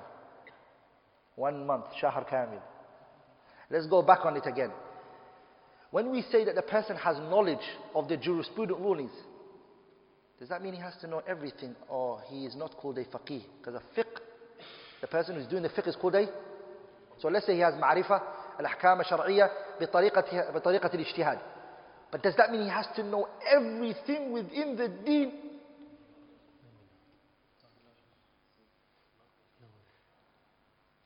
This is another discussion for another day, okay?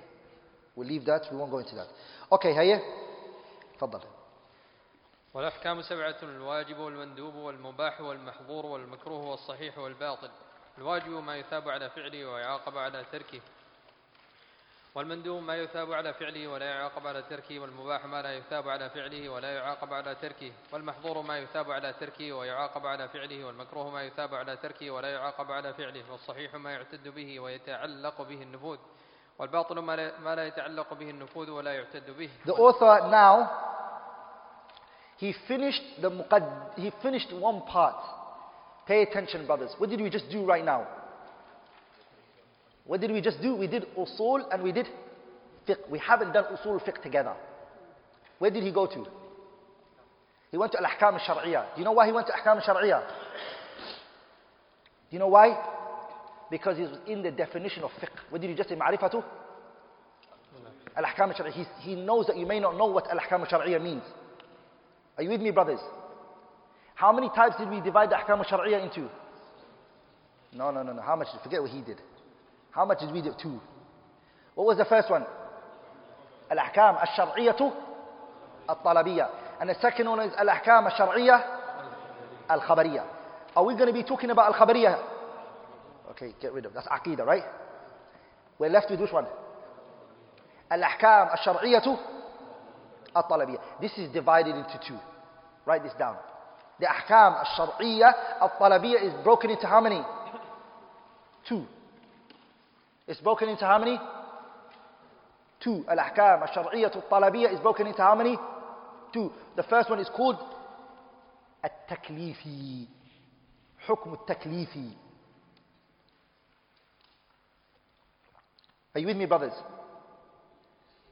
حكمه التكليفي. حكمه التكليفي. The second one is حكمه الوضعي. حكمه الوضعي. Are you with me, brothers? Go back to the text now. Everybody look at the text. What did he say? وَالْأَحْكَامُ. Read it for us again. وَالْأَحْكَامُ. Again, وَالْأَحْكَامُ السَّبْعَةُ. والأحكام السبعة الواجب والمندوب والمباح والمحظور والمكروه. Stop there. الواجب والمندوب والمباح والمحظور والمكروه. All five of those are what? أحكام التكليفي. Those five are what? Those are all حكم التكليفي. الواجب والمندوب والمباح والمحظور والمكروه. Those five are what? حكم التكليفي. هي والصحيح والباطل is what? حكمه الوضعي. To make it fair, he missed three, and then it would have been fine. It would have been five and five. So I'll give you the extra three that he didn't mention. For the what? Who's missing three? حكم الوضع is missing three, right? Write this. السبب الشرط السبب الشرط and المانع السبب الشرط and المانع الصحيح and الباطل. Those are the five. He already mentioned الصحيح الباطل for you. Those five are called what? حكم الوضعي. الواجب المندوب المباح المحظور أما المكروه and then المحظور. Those five are called what? حكم تكليفي. What's the difference now? What's the difference between حكم تكليفي and حكم الوضعي? Has everyone written the five for حكم التكليفي? Okay. Has everyone got the five for حكم الوضعي? What's the difference between the two? There are many differences. I'm only going to mention one difference, inshallah ta'ala. The difference between it, the hukum taklifi is connected to your actions. The hukum taklifi, it is connected, the hukum here is connected to your actions. What is it connected to, the hukum taklifi? It's connected to your actions. Are you with me, brothers? It's connected to what? Your actions. The second one, which is wad'i, it's not connected to your actions. It is not connected to your actions. And it is not even under your ability. For example, are you with me, brothers? For example, I have money. And my money reached the nisab. It has reached the amount that was needed. I have money and it reached the amount for zakat. The yearly cycle came. The yearly cycle came. Are you with me, brothers? I have money. The amount that was needed. Also, the yearly cycle came. And there is no debt on me. I mentioned three things. How many things did I mention? What were the three things? The yearly cycle came. No, so I've mentioned the amount first. That was a shart. That's a shart. Aye? The yearly cycle came by. This is a sabab. Aye? And there's no debt. This is a mani'. There's no preventing factor. You see, I'm going through ahkam al-wad'i with you. Okay, brothers? What do I have to do now? I have to give the? It's wajib for me to give the Okay, is it upon me to make this money reach the amount? This is hukum wad'i. It's not my job. That's a hukum wad'i. Does that make sense? I don't have to make the yearly cycle go by. That's not my job. That's a hukum wad'i. What I'm told to do is when it does reach that time, I have to what? That's when the hukum al-taklifi comes into place. Then the hukum al-wad'i is the alama and the signs. The entering of dhuhr is not my job to bring the sun to the place. Are you with me, brothers? For it to come in. This is a hukum wad'i. Does that make sense? Lakin to pray dhuhr is a what? Hukum. Dhuhr is wajib, I have to pray it. Does that make sense, brothers? Is this clear? Very good. Now we're going to go into the example, the five that he mentioned from ahkam al-taklifi. Are you with me, brothers? Okay, the Sharia requests from you to do something. Are you with me, brothers? It requested from you talabul fi'li. The Sharia, what did it do? The legislator, Allah Azza wa Jalla, what did he request? From you to do what? And something. He requested you to do something. In the way that Allah requests for you to do something is in two ways. The way that Allah requests for you to do something is in how many ways? The first one is in a forceful manner. That's wajib. And He requests from you to do something in a recommended manner. This is called what? Mandub. I'm a mustahab, however you want to call it. I got two already from the ahkam al-taklifi. Are you with me, brothers? Let me repeat it one more time. Okay? The Sharia requested talabu fi'l. The Sharia requested from you to do an action. What did it request from you to do? An action. The way that it will request from you to do an action is in two ways. How many ways? Two ways. The first one is ala sabil al-ilzam. Ala sabili? Sabil al-ilzam means in a forceful manner. You have to. What is this one called? And then what did I define wajib as? Talabul fi'li ala wajhi al-ilzam. You're requested to do something in a forceful manner. Good. What about if your second type is you're requested to do an action in a recommended manner, not in forceful. If you do this, this is what you're going to get. No, you're not forced. What's that one called? Mandub. Mandub is talabul fi'li ala wajhi al-afdaliyah. Ala wajhi ايش? Ala wajhi al-afdaliyah. It's better for you to do it. It's good for you to do it. Does that make sense? Okay. How many have I mentioned? Two. Then we come with the Sharia talabu tarki. It requested from you to leave something. How many ways would the Sharia request from you to leave of something? In two ways. Ala wajhi al-ilzam, in a forceful manner. What is that called? Mahdhur am haram, as the author called it here. Mahdhur and haram are the same. If the Sharia requests from you to leave of something in a forceful manner, what is this called? Mahdhur, or it's called haram. What about if it tells you to leave off something in a recommended manner? It's good that you leave this off. What is that called? Makruh. How many did I mention so far? 4. 2 here and 2. What's left? What's left now? From the ahkam al-taklifi, mubah is left. The scholars, they argued, where does mubah come into ahkam al-taklifi? No one's asking you to do anything. Ahkam al-taklifi is you're being burdened to do something. Mubah is nothing. It's your choice. If you want to do it, leave it, do it. If you don't want to do it, do it. Are you with me, brothers? So scholars, they said, why is the mubah placed under the ahkam al-taklifi? Are you with me, brothers? No one's burdening you. It's your choice.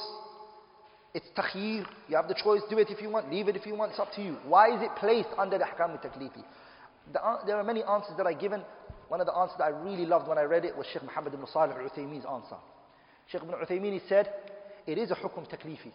How? He said, do you not have to believe it's permissible? So you're not burdened to do something, but you're burdened to believe something. Does that make sense? So there is a command, but the command is nothing to do with an action, it's based on the belief. Allah made this mubah. Are you with me, brothers? Another benefit I want to mention for you guys. Okay? And it's very important. I stood over this benefit when I read the Musnad Imam Ahmad ibn Hanbal, and I came across the ta'liqat of Ahmad Shakir rahimahullah ta'ala. I'm going to tell you something beneficial. If Allah makes something mubah, can somebody come and make it haram? Allah made it mubah. Can anyone make it haram? Does everyone here agree that the mubah, if Allah makes something mubah, no one can come and make it haram? Sah? I'm going to, just yes or no for now. No tafsil.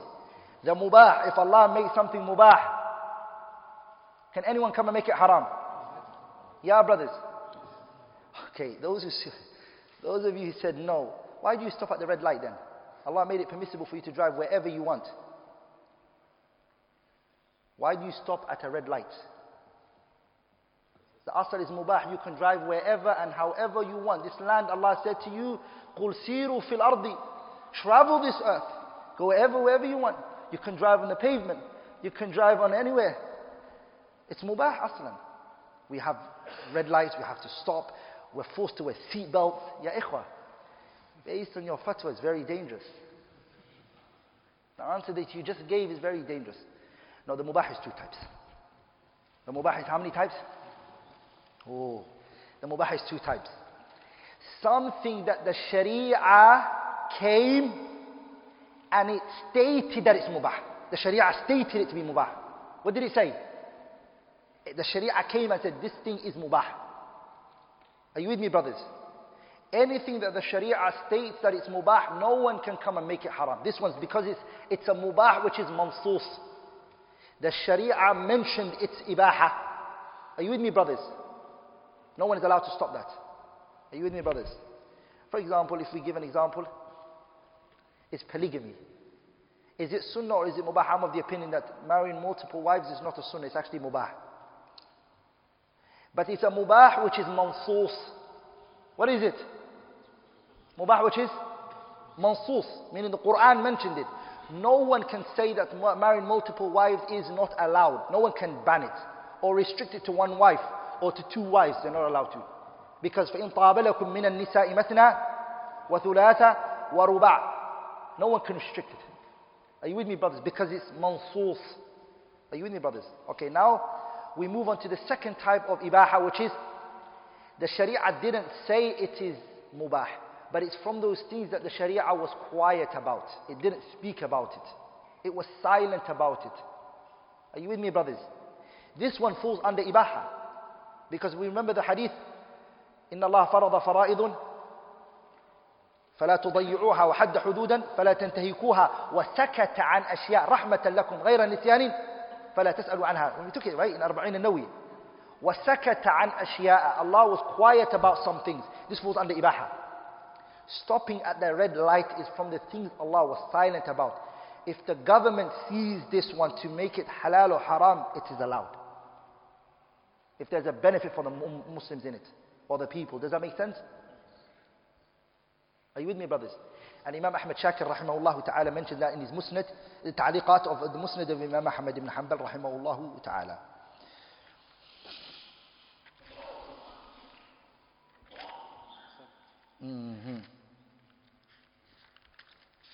Now we're going to غير منصوص به. غير منصوص. It's غير منصوص. It's not mentioned. هيه تفضل. والفقه هو خص من العلم، والعلم معرفة العلوم المعلوم على ما هو به في الواقع، والجهل تصور الشيء على خلاف ما هو به في الواقع، والعلم الضروري ما لم يقع عن نظر واستدلال كالعلم الواقع بإحدى الحواس الخمس التي هي السمع والبصر والشم والذوق واللمس والتواتر. أما العلم المكتسب فهو الموقوف على النظر والاستدلال، والنظر هو الفكر في حال المنظور فيه، والاستدلال طلب الدليل، والدليل هو المرشد للمطلوب أنه علامة عليه. والظن تجويز أمرين أحدهما أظهر من الآخر، والشك تجويز أمرين لا مزية لأحدهما على الآخر. وأصول الفقه طرقه على سبيل الإجمال وكيفية الاستدلال بها. The author, أين وقفت؟ وكيفية الاستدلال بها. وأصول الفقه. والشك تجويز أمرين لا مزية لأحدهما على الآخر. يا وقف هنا. The author rahimahullah ta'ala, he finished what? What did he speak about? Let's quickly understand. We did usul and then we did fiqh. And then when he went to fiqh, what did he do? He went into ahkam al-shar'iyya from there. Why? Because within the definition of fiqh is what? Al-ahkam al-shar'iyya. So he spoke about al-ahkam al-shar'iyya. Now we're going back to what? The fiqh that we were talking about. We meant to be to usul and fiqh. Here he mentions something good, which is that he says that fiqh is more specific than what? Knowledge. So which knowledge and fiqh, which one's more broader? Knowledge is more broader. And fiqh is what? Why? Write this down. Why is fiqh more specific and knowledge is more broader? Because knowledge, it's not only ahkam shar'i. Knowledge is also al-ahkam al-qadari, the universal things. Science, academic knowledge. This is called ahkam qadari. Are you with me, brothers? Al-ahkam al-qadari. The universal science, things that are happening in the world, the cosmology, physicians, وَمَا إِلَى ذَلِكَ. Are you with me? Medicine and whatnot. That's ilm. أَلَيْسَ كَذَلِكَ? Is it not? And al-ahkam al-shar'iyya is also knowledge. True or false? Lakin fiqh is only which one? Ahkam al-shar'iyya. All of ahkam al-shar'iyya? No. Within ahkam al-shar'iyya, specific to what? Al-ahkam al-shar'iyya to talabiyya. It's more specific to the talabi. So which one is more broader? Fiqh doesn't, when you say fiqh, are you talking about medicine? Are you talking about, that's knowledge. So knowledge is more broader than fiqh. Fiqh is specific to al-ahkam al-shar'iyya al-talabiyya, not even the khabariyya version. Are you with me, brothers? That's what the author, rahimahullah, here he means. He means. Then he goes into something called maratib al-idrak. You have to understand this, brothers. The levels of perceptions. Are you with me, brothers? What is this called? This is, by the way, now he went into a issue of mantiq. Now we left usul fiqh. This is nothing to do with usul fiqh now. The issue of ilm and jahl and dhann and shak and al-wahm and al-i'tiqad. This is a discussion of philosophy and logic. It's mabhath mantiqiyya. With me, it's got nothing to do with usul fiqh. But since he mentioned it, we'll also discuss it quickly, inshallah ta'ala. When it comes to perception, you all know what perception means? To perceive something. It's of levels. The first of them is ilm, knowledge. What is knowledge? Knowledge is idraku shay'i ala ma huwa alayhi idrakan jaziman. Pay attention to this. Even in debates, when you watch it and people debate, they say, what's the difference between knowledge and belief? You heard that, right? We're going to learn that now, inshallah ta'ala. We're going to learn that. What does knowledge mean? Knowledge means idraku shay, is to perceive something as it is with certainty. Do you see that, brothers? 3 things. Knowledge is how many things? Idraku shay, there's a perception in your head. You've perceived something in your mind. So it's perception, idraku shay, perception of something. Ala ma huwa, as it is. So my perception and the reality of this thing is the same. You ask me, what is this? I said to you, it's a coffee. Correct. My perception and what's here, is it not in line? So my perception, idraku shay. Ala ma huwa, as it is. And the third thing is certainty. I'm certain that this is a coffee. Are you with me, brothers? Does that make sense? Does that make sense? Certain, these are 3. Now, I'm certain, you're sure. You're not doubting. This water. I know this water. Are you with me, brothers? Does that make sense? Then we have the opposite to that, which is called ignorance. Are you with me, brothers? The ignorance is 2 types. The ignorance is how many types? Now, before we go to ignorance, sorry. Let's go back to knowledge. The author mentioned 2 types of knowledge. Are you with me, brothers? The first type of knowledge is the knowledge called al-ilm al-nadari. What is it called? Al-ilm al-nadari. Ilm al-nadari means it's the knowledge that comes after looking and researching. When does it come? It comes بعد النظر والاستدلال. You look, okay, and etc. An example for that is usul al-fiqh itself that we're studying right now.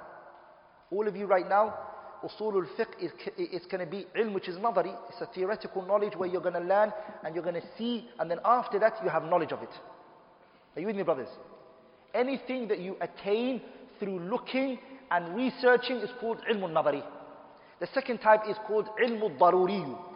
Ilm al-daruriyu is knowledge that you know by necessity.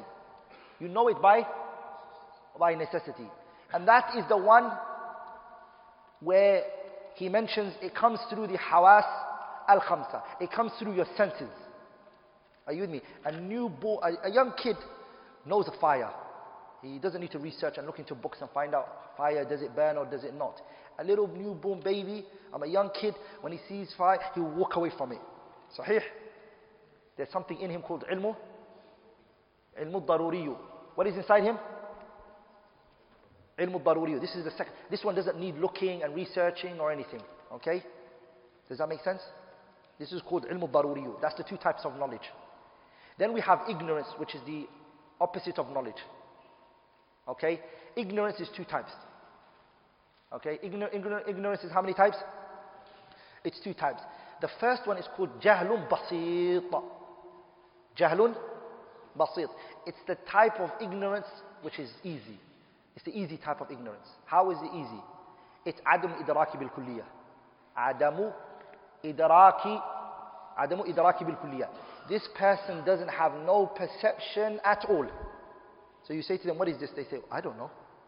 What is it? Tell me. There's no perception in their head. Okay? Are you with me, brothers? The second type of ignorance is called jahlun murakkab. What is it called? Jahlun murakkab. It's a compounded ignorance. It's a compounded ignorance. Why is it called compounded ignorance? We'll see it. It's idraku shay' ala wajhin yukhalifu ma huwa alayhi. Idraku shay'i. It is to perceive something in opposition to what it really is in the outer. So you ask me, what is this? And I said to you, it's a mobile phone. You say, what is this? I said to you, it's a mobile phone. Samsung. Here I have a perception. Do I not have a perception? I do have a perception.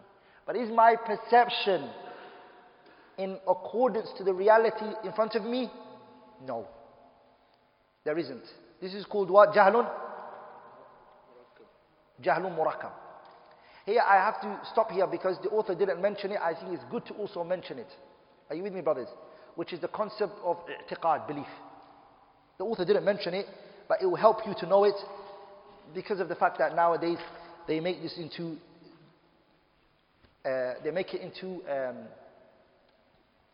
debate and discussions like that. Isn't that just a belief? Like that's what they say. What does belief mean? I'tiqad.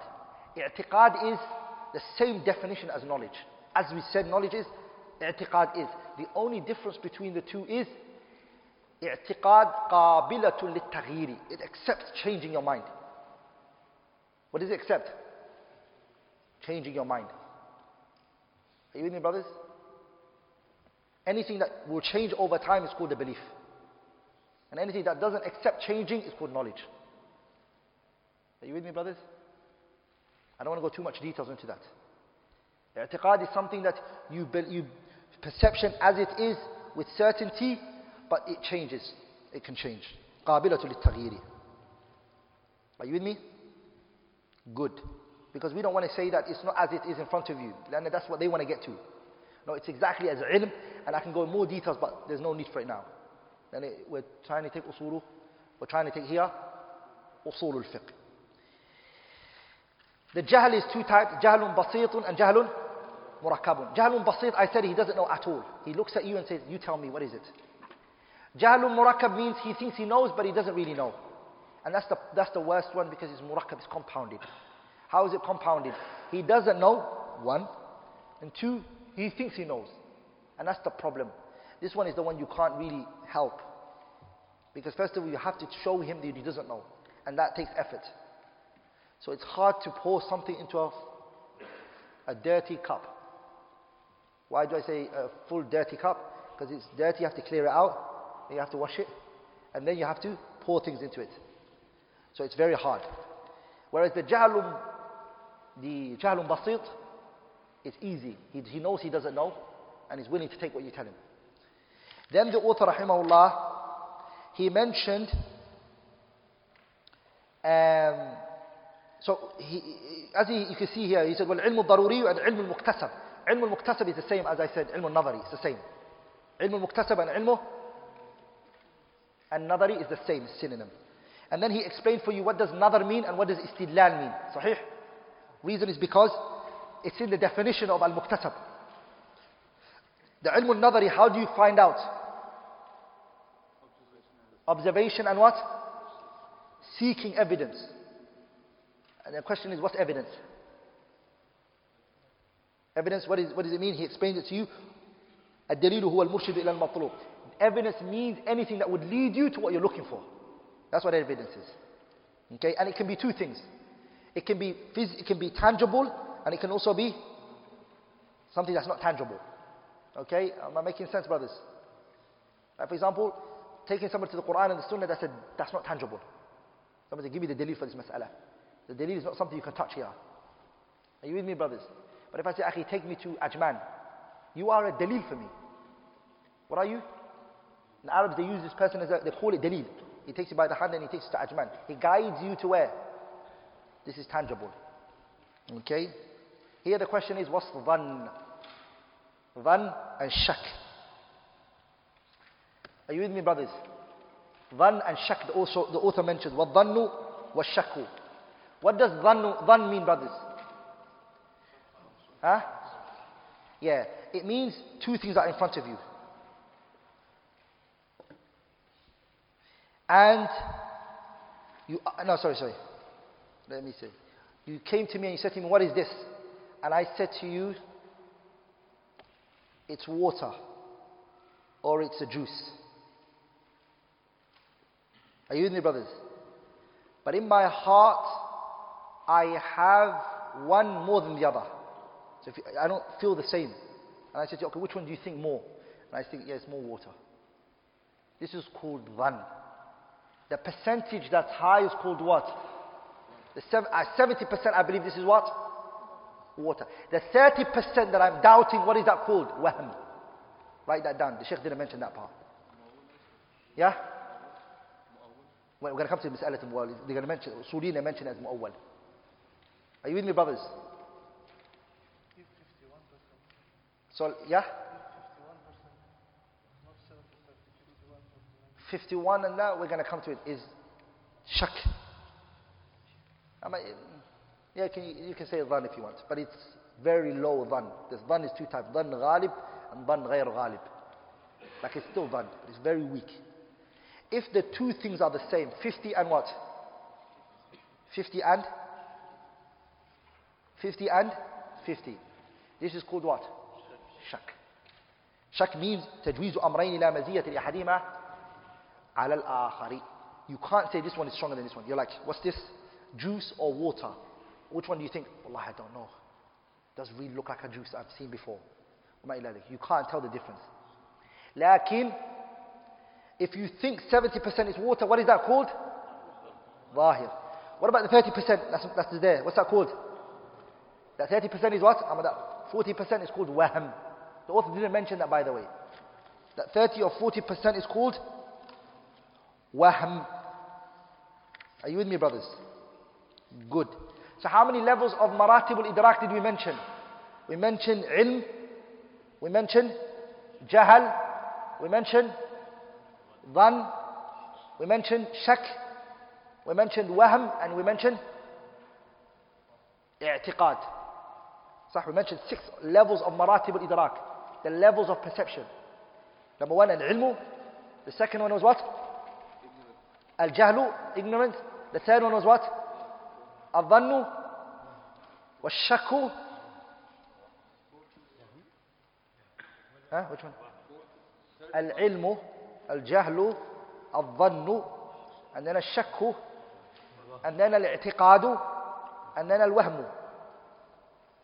We mentioned those 6, correct? What are those all called? Levels of perceptions. Maratib al-idrak. And this is a mabhath mantiqi. It's got nothing to do with usul al-fiqh. But because he was talking about fiqh and he was talking about understanding and knowledge and what, he got carried away with it like that. Like this is nothing to do with what? It's nothing to do with usul al-fiqh. Until now, we're still waiting for the author to give us the definition of usul al-fiqh together.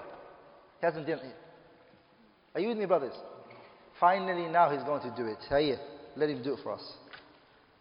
وأصول الفقه طرقه على سبيل الإجمال وكيفية الاستدلال بها. وأبواب أصول الفقه أقسام الكلام والأمر والنهي والعام والخاص والمجمل والمبين والظاهر والمؤول والأفعال والناسخ والمنسوخ والإجماع والأخبار والأخبار والقياس والحظر والإباحة وترتيب الأدلة وصفة المفتي والمستفتي وأحكام المجتهدين. Here the author now, he defines for us usul al-fiqh. Usul al-fiqh is 3 things. Yes, easy. I'll make it simple for you. He mentioned 2, but we will add the 3rd one on for him. Okay, brothers? Even this is discussed. I meant more details when I explain it other places, but I'm going to make it easy for you. Just take it 3 things. Usul al-fiqh as a subject, it deals with its 4 things. That's what it means. The first thing is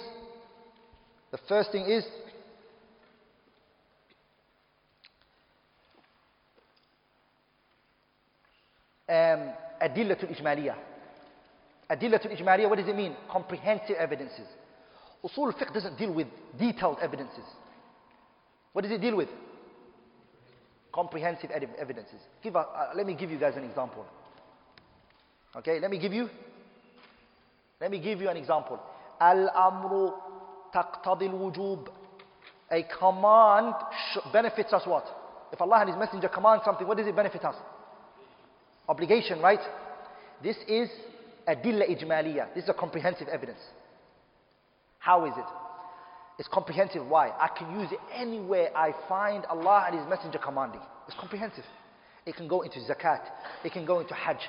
It can go into salah. It can go anywhere. It's comprehensive. Does that make sense?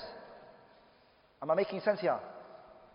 For example, Allah says, وَأَقِيمُوا الصَّلَاةِ. Establish the prayer. Is it obligatory to pray? How do you know it's obligatory to pray? Because Allah commanded. Allah says, وَأَقِيمُوا الصَّلَاةِ. Establish the prayer. So you're going to say, وَالْأَمْرُ تَقْتَضِي الْوُجُوبِ. That the command, what does it benefit? Obligation. That's adilla ijmaliyah. Allah says in another place, وَآتُوا الزَّكَاةِ. Give the zakat. What do you say? It's obligatory. Because Allah and His Messenger, Allah commanded us here. وَالْأَمْرُ تَقْتَضِي الْوُجُوبِ. The first one was salah and the other one was zakat. 2 different chapters in fiqh. It's comprehensive. You can use it in every chapter.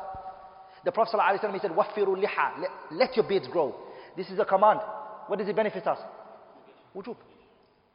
See, we're using it in a lot of places. Am I making sense here? Are you with me, brothers? Lakin, fiqh is adilla tafsiliyah. This is the difference between, underline this, this is the difference between usul al-fiqh and fiqh. What's the difference? Usul al-fiqh is adilla ijmaliyah, comprehensive evidences. Fiqh here is what? Adilla tafsiliyah. Meaning, if I asked you, hukmu salat al-dhuhri, the hukum of salat al-dhuhr, and you say, salat al-dhuhri wajib, salat al-dhuhr is wajib. Is this comprehensive evidence, or is this specific to just dhuhr and salah? Then that's fiqh. It's specific to one particular chapter, it's specific to one particular issue, and you can't use that for anywhere else. That's called adilla tafsiliyah. It's a specific evidence, specific discussion. Whereas this one, adilla ijmaliyah, comprehensive. You can use it in everywhere you find this issue. Am I making sense here? Okay. The second thing usul al-fiqh means is kayfiyatul istifadati minha. How do you benefit from the Quran and the Sunnah? How do you benefit from it? And this is the issue we spoke about, dalalatul alfaz, which we'll speak about inshallah ta'ala, which is al-amr wal-nahyu, al-aam wal-khas, mutlaq wal-muqayyad, al-nas al-zahir, al-mujmal al-mubayyin, al-nasakh. Are you with me, brothers? In the thing I gave. Okay. Brothers.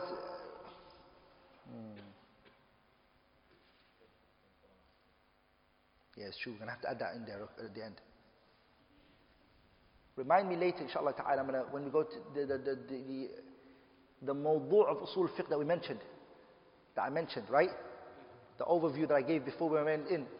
Remind me there's something, we're going to add something onto it, okay? That I forgot to mention, okay? Remind me later at the ending.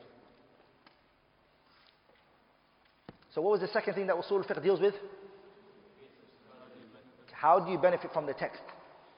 Is this general? Is this specific? How do you benefit from the text? What's the third thing that usul fiqh deals with? Halul mustafidi. Who is allowed to benefit from the text? Yeah, the mujtahid and whatnot. Are you with me, brothers? The mujtahid. Halul mustafid. The situation of the one who can benefit directly from the text. Who is he? Idan usul fiqh is those three. When the scholars define it, that's what they're going to say. Ma'rifatul ahkam. The first one they're going to say, as the author said, طرق سبيل الإجمالي أم أدلة الإجمالية كيفية الاستفادة منها وحال المستفيد. Those three. Are you with me, brothers? Now you all have come to know about the definition of usul al-fiqh. Sah? I will, yeah? No? Okay. Usul al-fiqh is three things. The first one is comprehensive evidences, adillatul ijmaliyah. Second one is how do you benefit from the text? How can you benefit from it? Kayfiyatul istifadati minha. How do you benefit from the Quran and the Sunnah? Here is the issue of dalalatul alfaz. I spoke about it before. Kayfiyatul istifadati minha and dalalatul alfaz is the same. When do you stick to the wording? When do you go to the meaning? Knowing that. Third one is who is the one who is permitted, who is allowed, who is given the certificate, who is given the permission to go and look at the Quran and the Sunnah and extract rulings from it, which we're going to study at the ending of the book, which is known as Dawat. The Mujtahid, the Mufti, we're going to look at there inshallah ta'ala. Here I want to mention something else that the author said here. After he defined usul al-fiqh, what did he say? وَأَبْوَابُ أُصُولُ الْفِقْهِ. He talks about the chapters of usul al-fiqh that he's going to be discussing in the book. Sahih? Are you with me? 2 points I want to mention. Write them down inshallah ta'ala. 2 points. Number one, the author mentioned some things here when he said أقسام الكلام والأمر والنهي والعام والخاص والمجمل والمبين والظاهر والمؤول والأفعال والناسخ والمنسوخ والإجماع والأخبار والقياس والحذر والإباحة وترتيب الأدلة وصفة المفتي والمستفتي وأحكام المجتهدين. He mentioned a list, right? The list that he mentioned, he missed out, point number one, he missed out things that he goes to mention later but he didn't mention here. Which is an-nassu. An-nass. He doesn't mention it that he's going to speak about it here. But when you go into the book, you realize that he missed out an-nass. He also missed out at-ta'arud. He talks about it. 3. Istishab. Istishab al-hal. Istishab. He speaks about that. But he didn't mention it here. Qawlu al-sahabi. Qawlu al-sahabi. So, النص التعارض استصحاب and قول الصحابي. Are you with me? Does that make sense? So he actually missed out things that he didn't mention here, that he actually what? ولذلك some people what they did was, when they saw that he missed that, in the copies that they brought, they put it in there for him. And that's not right. Books are not allowed to be tampered with. And you can't touch them. You have to bring it the way it is, and at the bottom mention what he did wrong. Because the book, this is not amana ilmiyyah. You're doing tasarruf of the book the way you want. Are you with me, brothers? The person has to bring the book out. If you think he missed something out, mention it in the sharah or other ta'liqat later. But touching the book and adding things into it, this is a khiyana, it's a deception. Are you with me, brothers? Because you're saying that this is what he said and he didn't say this. Okay? Number 2 is, and this is why I didn't mention it.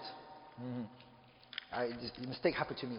Is that he mentions here al-nasikh and al-mansukh. Are you with me?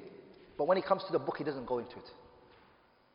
When we go into the book, he doesn't speak about nasikh and al-mansukh. But here, in the beginning, he says, it seems like he's going to speak about it, right?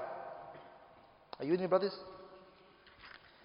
So nasikh and mansukh, he doesn't speak about it. But what does he talk about? He talks about just the concept of a nasikh. He doesn't talk about nasikh, and he doesn't talk about mansukh. He only talks about an-nasikh as a concept. We'll see what the difference is, inshallah ta'ala. Are you with me, brothers? Now we're going to start the book, inshallah ta'ala. All of that was a muqaddimah. Now the book is going to start. Okay, what was the first chapter he mentioned here that he's going to cover in his book?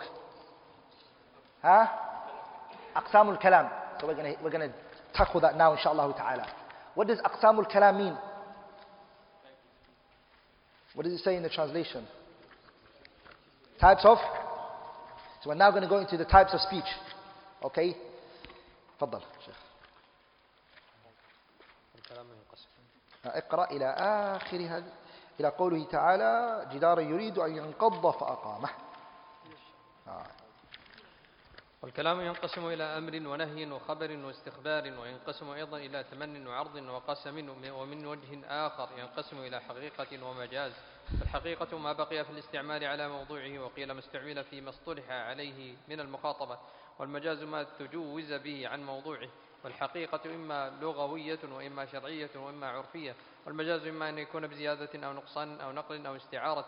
فالمجاز بالزيادة مثل قوله تعالى ليس كمثله شيء وهو السميع البصير، والمجاز بالنقصان مثل قوله تعالى واسأل القرية، والمجاز بالنقل كالغائط فيما يخرج من الإنسان، والمجاز بالاستعارة كقوله تعالى جدارا يريد أن ينقض. The author now goes into the types of kalam. Kalam, why does he speak about it? Why does he go into the concept of al-kalam? Because mabna ahkam al-shara'. The whole of the sharia is built upon what? The speech of Allah Azza wa Jalla. And the speech of who? The Messenger alayhi salatu wasalam. Are you with me, brothers? ولذلك, this is what brings us to a point which is very important, is أهمية التعلم اللغة العربية. The importance of learning the Arabic language.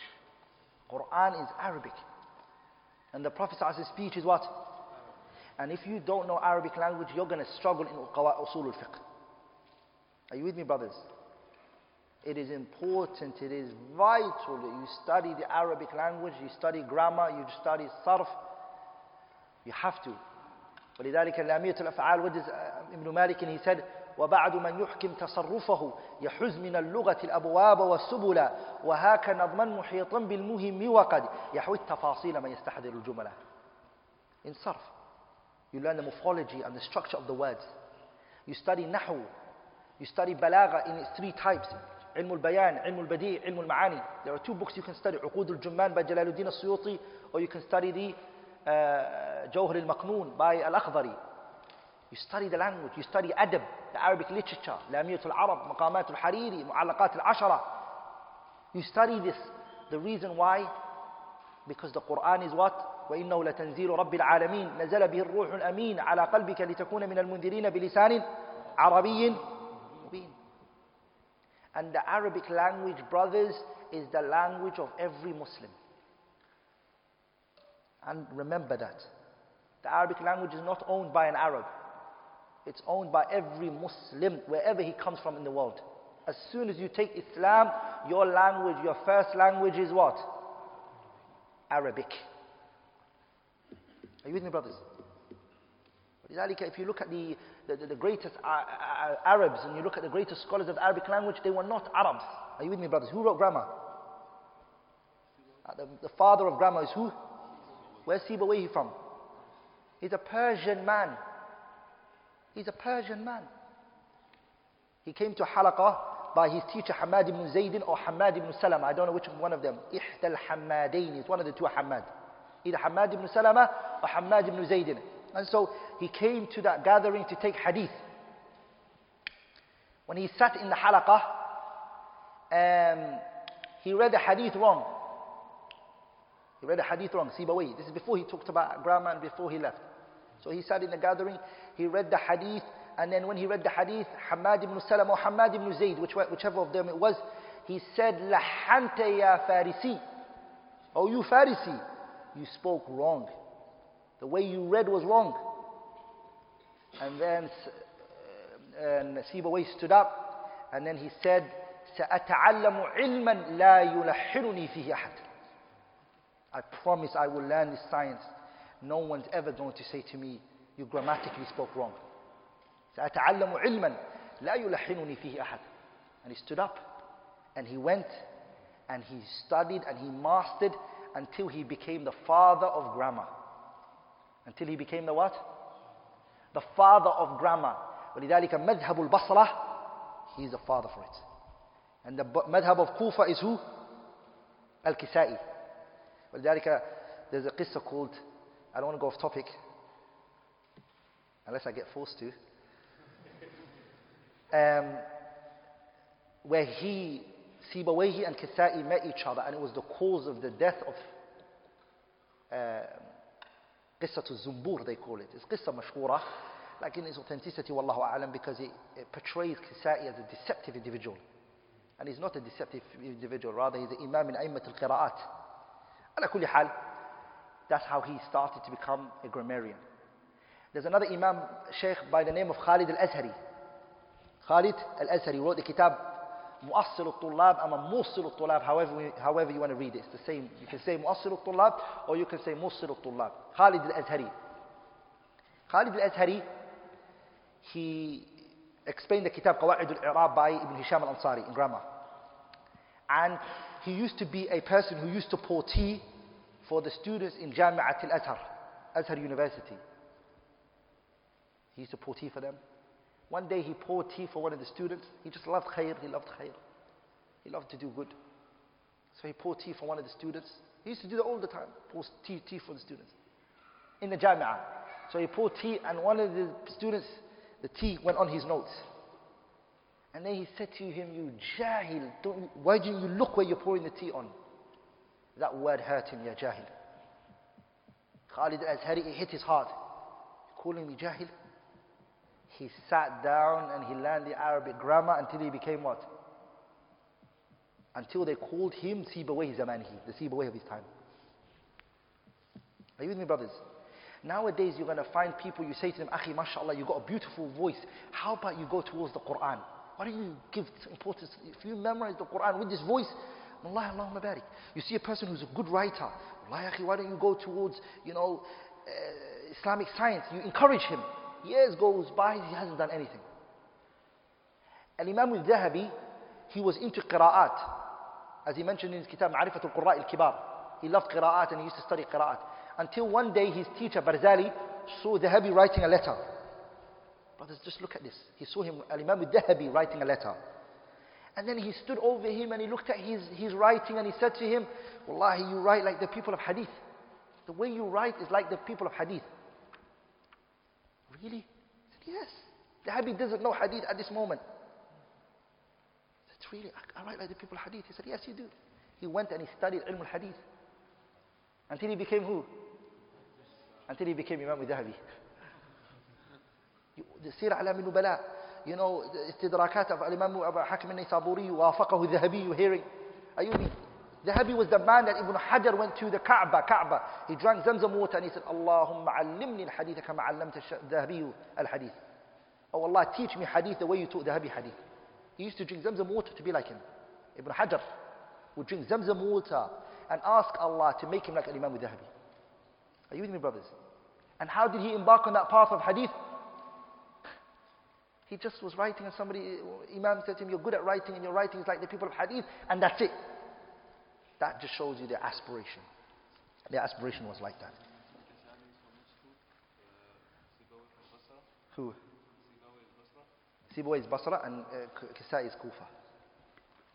And those are the two madhabs. Madhab Kufa and Madhab Basra. Okay, so he mentioned number one here, Aqsamul Kalam. Dividing the what?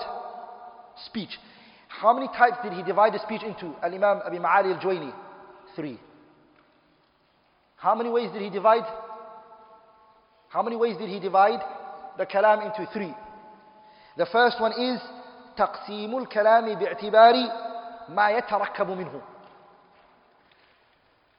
Okay? The first one is, what's the bare minimum of a sentence? The first categorization of kalam is What is the bare minimum of what? The bare minimum of a sentence. When can we say this sentence is complete? The first categorization is kalam in terms of its minimum structure. Are you with me, brothers? And it's important, brothers, to study the difference between kalam, kalimatun, and qawlun.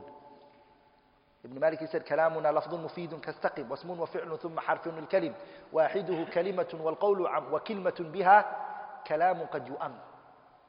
You need to know the difference between كلام, كلمة, and قول. You need to know the difference between each one. So what's the minimum a speech is? The second categorization is تقسيم الكلام باعتبار مدلوله. Speech in terms of what it indicates and what it shows and what it expresses. And number 3 is تقسيم الكلام باعتبار استعماله, in terms of its usage. In terms of its usage.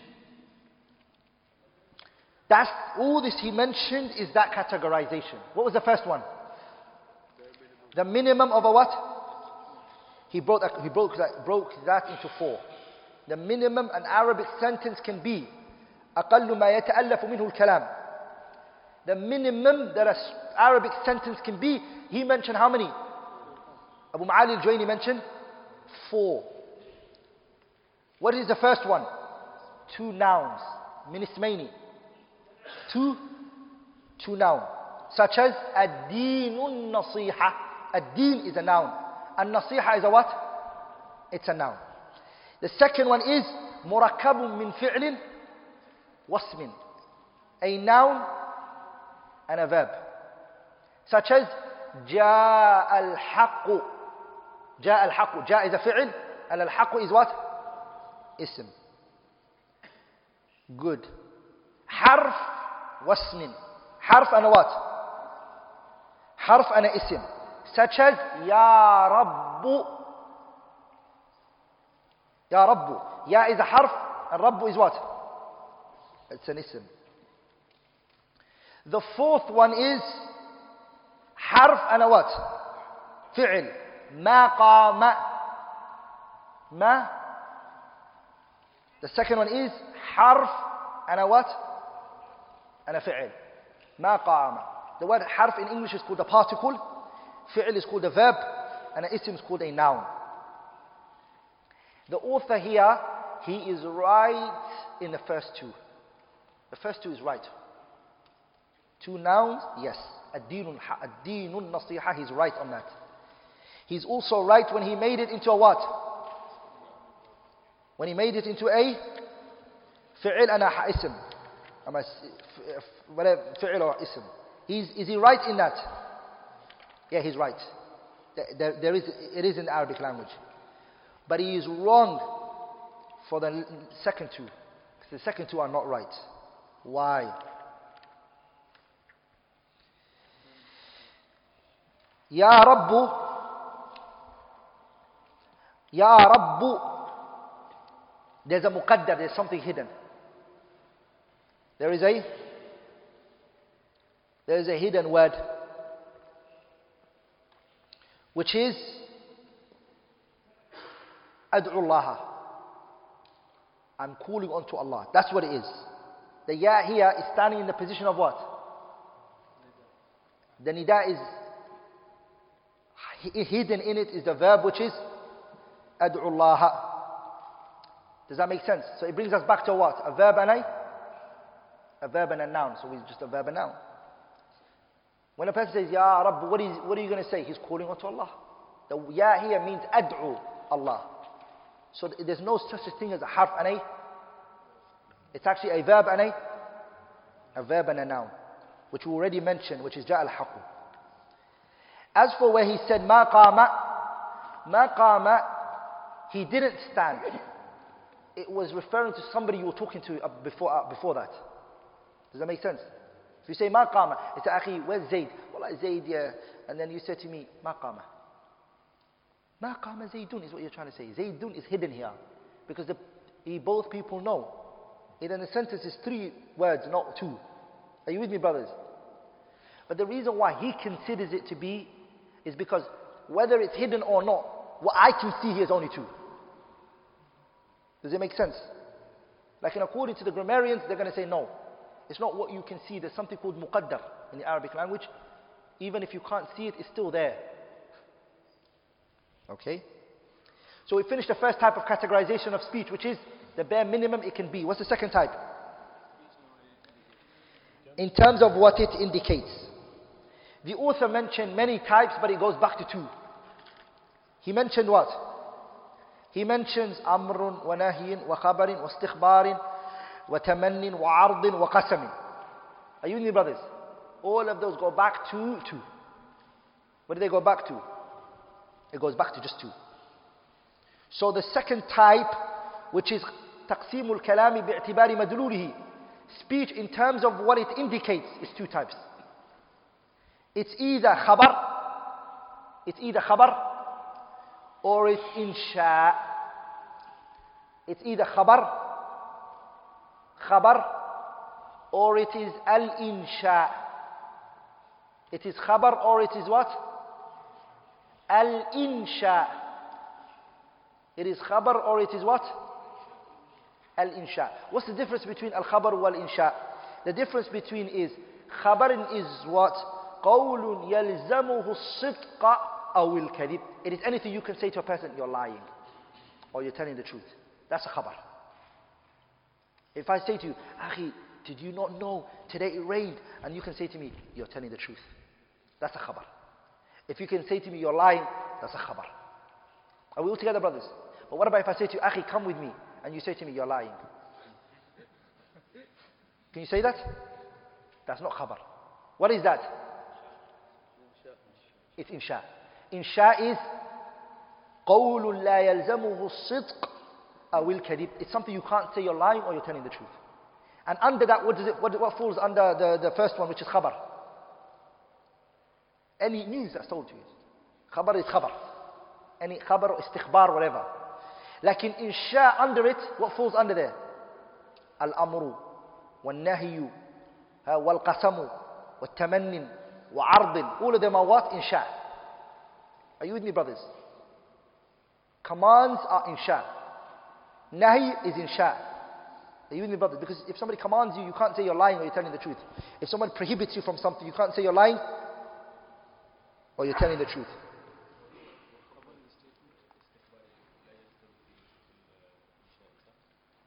Istikhbar, it goes under khabar. Lakin al-ardu and al-qasam and tamannin and al-amr wal-nahyu, they all fall under where? Insha. Does that make sense, brothers? Khabar is news. Khabar is news. When somebody tells you news. Don't you say, Fulan's watching the khabar? Al-akhbar, you know. Okay. The second, what does ard mean? Ard is when you request from someone to do something for you, but in a soft way. It's at-talabu bi-rifqin. Ard is requesting for somebody to do something for you, but in a soft, kind way. Are you with me, brothers? As for amr and nahi, we're going to come to the definition of it, inshallah ta'ala, okay? Tamannin, what does it mean? Wishing for something. Tamannin is when you wish for something. And you hope for something. And al-qasam is a halfun bil yamin. Is when you make a covenant, a promise.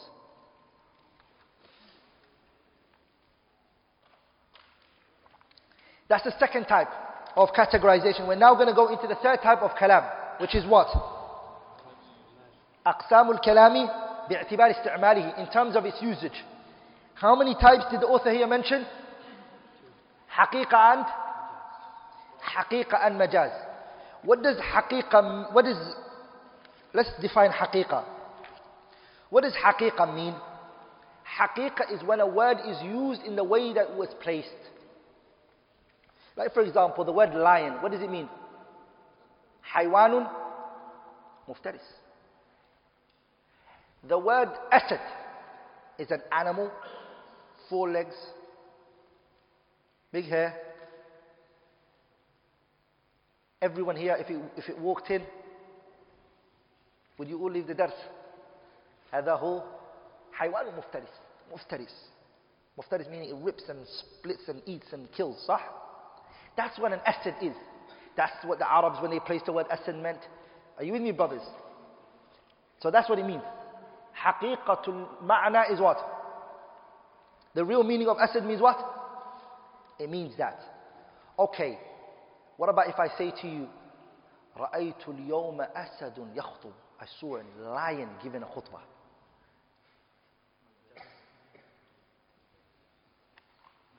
I've took the word from its original usage and I made it into what? Who do you think it is now I'm talking about? A brave person. Sahih.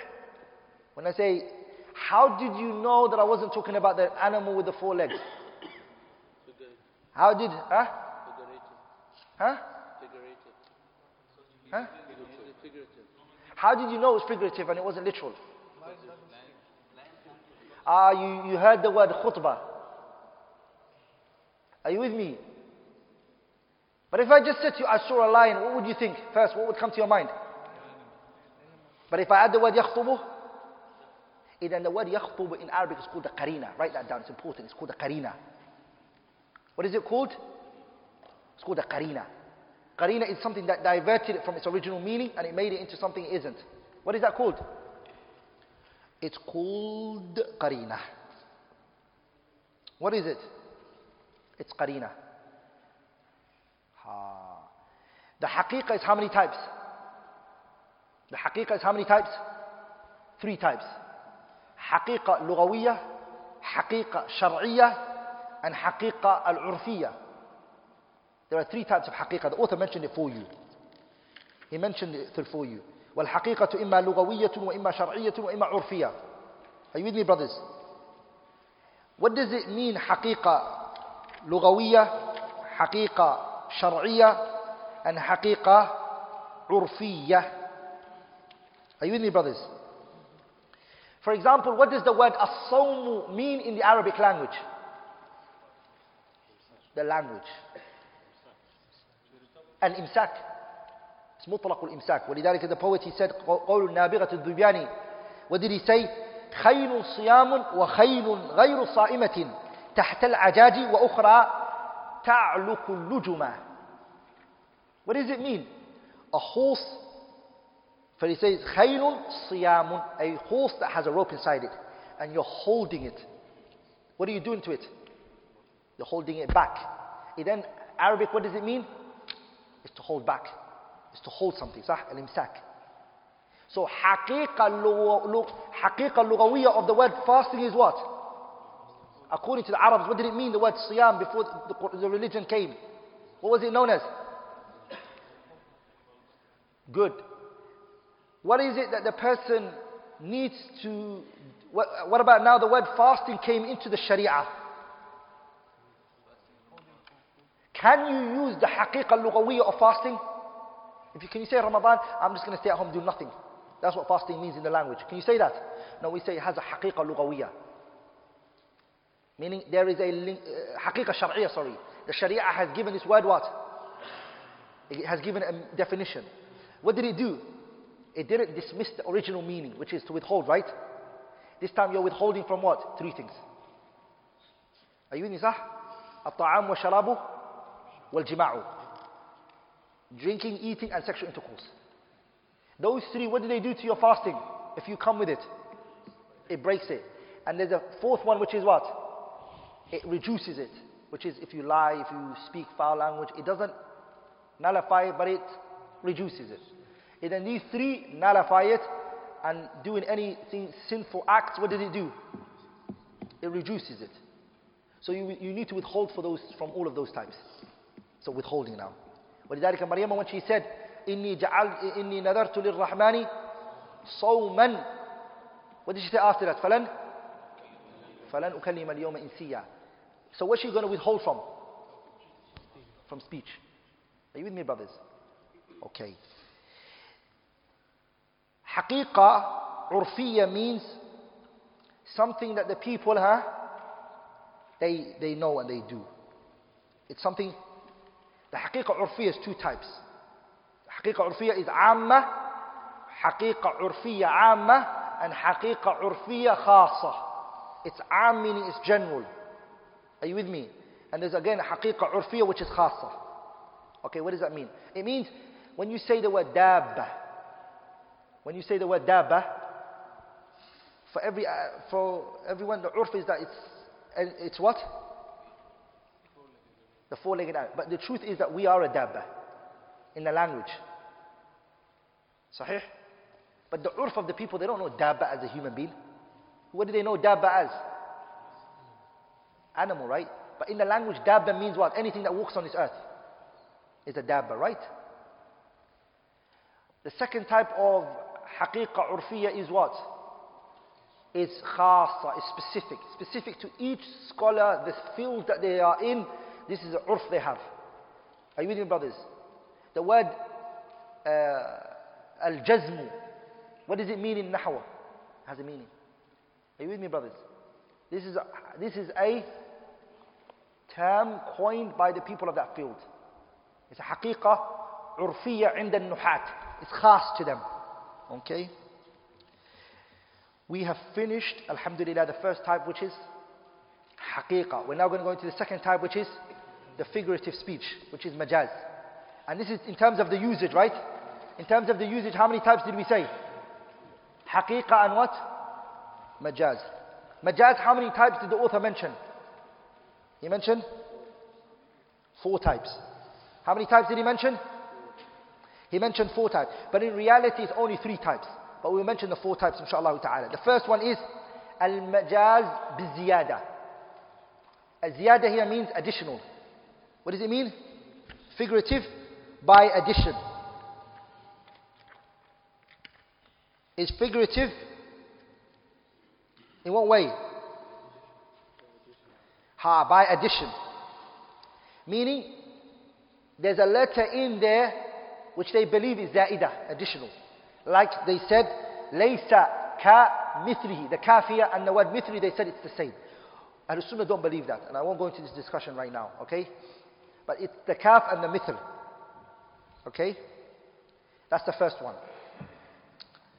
The second one is al-majazu bin nuqsan. The second one is figurative by deletion. By deletion, something was deleted, something was reduced. Like when Allah said, وَاسْأَلِ الْقَرْيَةِ, go ask the village. What's missing from the ayah is وَاسْأَلْ أَهْلَ الْقَرْيَةِ. The word ahl is missing from there. You don't go to the walls and say, wall, I have a question. You go to the people of that land. Are you with me? So they said the word ahl is missing from it. It's majaz. It's metaphorically. Are you with me, brothers? The third one is al-majazu bin-naqli. Al-majazu bin-naqli means this word has transferred from its original usage. It's no longer used in that way. Meaning the word kal-gha'iti. The word gha'it in the Arabic language, it's called al-ardul muttasi'. The open land is called gha'it in the Arabic language. But because the people used to go, and the Arabs are very, if you look at their language, they're not vulgar in their speech. Arabs don't like speaking vulgar. You know what a vulgar means? They don't say things that are very filthy. So, they like to do, find a way of, are you with me? Even if you look at the Quran, Allah says, "O la mastumun nisaa." If you touch your wives, I mean sexual intercourse, but He says touch your wife. They not being direct and saying things like that. So because the word gha'it meant ardul muttasi', the open land, when the person goes there, what does he do? He does his call of nature. So they just call you doing your number 2. They called it what? Gha'it. So it moved from its original and it moved to this. That's called naql. Are you with me? It's called al-majazu bin naqli. This one doesn't really exist. You know why it doesn't exist? Because all 3 types of them are naql. It's transmitted from the original to something else. Are you with me? The whole majaz it's naql. It's transferring. So for him to make a 4th, this one, it doesn't make sense. The second one is al-majazu bil-isti'ara. This is the figurative speech by way of what? Metaphor. Which is, you take a characteristic that's present in something and you place that same characteristics into something else. Like for example, you say, جِدَارًا يُرِيدُ أَن يَنْقَضَّ. A wall that wanted to fall. Can a wall have a want? Can a wall have want? So you took the feeling that's in the humans and you gave it to who? Metaphorically you said what? The wall wants to fall. By the way, Shaykh al-Islam, Shaykh Muhammad al-Amin al-Shanqiti rahimahullah has a kitab called Man'ul Majaz. What do you call it? Man'ul Majaz. Many years back we taught a kitab called Daf'i Hamil al-Dirab, where all the verses of the Quran that look like they're contradicting each other. Muhammad al-Amin al-Shanqiti, what he did was, he authored a book, he got those ayat that people say are contradicting each other, and he showed that they're not contradicting each other. At the ending of that book, he wrote a book which is published with it. It's called Man'ul Majaz. That there's no figurative speech in the Quran or the Sunnah. He even goes a step further, he says not even in the Arabic language. There's no such thing as figurative speech. Are you with me? And he closes that door. The reason is because there are people who believe the figurative speech can be moved to Allah's characteristics and attributes. They say that Allah, when He said, خَلَقْتُ بِيَدَيَّ, I created with my hands, they say it's a figurative speech. It's majaz. It's not haqiqah. Are you with me, brothers? But the strongest opinion is there is majaz in the Quran. And there is majaz in the Sunnah. Are you with me, brothers?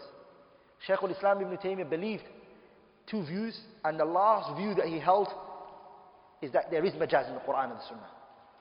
Ibn Taymiyyah believed that. How do we get out of those who say that in the names and the attributes of Allah there's majaz in it? We say, where is the... I said the word before, what did I say? Qarina. There's no qarina. خَلَقْتُ بِيَدَيَّ, I created with my hand. The asl is that we leave the al-asl fil kalam al-haqiqa. The asl of the speech is haqiqa. If you show me a qarina that turned it away from the haqiqa and made it figurative speech, I'll take it from you. If somebody comes up to me and says to me, I saw a lion, I will take it upon the haqiqah. If somebody nudges me and says, he means a brave person, I will say, you're wrong, because he just told me he saw a lion. And the asl of a lion is that it's what? Haywanun muftaris. And there's no qarina in the sentence. Does that make sense? Am I making sense here? And then Allah's names and attributes, all of it is upon the haqiqah. Because there's no qarina in there, number one. And number two, Ibn Abdul Barr transmitted a ijma' from the Sahaba and the Tabi'in and the Tabi'u Tabi'in that Allah's names and attributes are what? They're al haqiqah.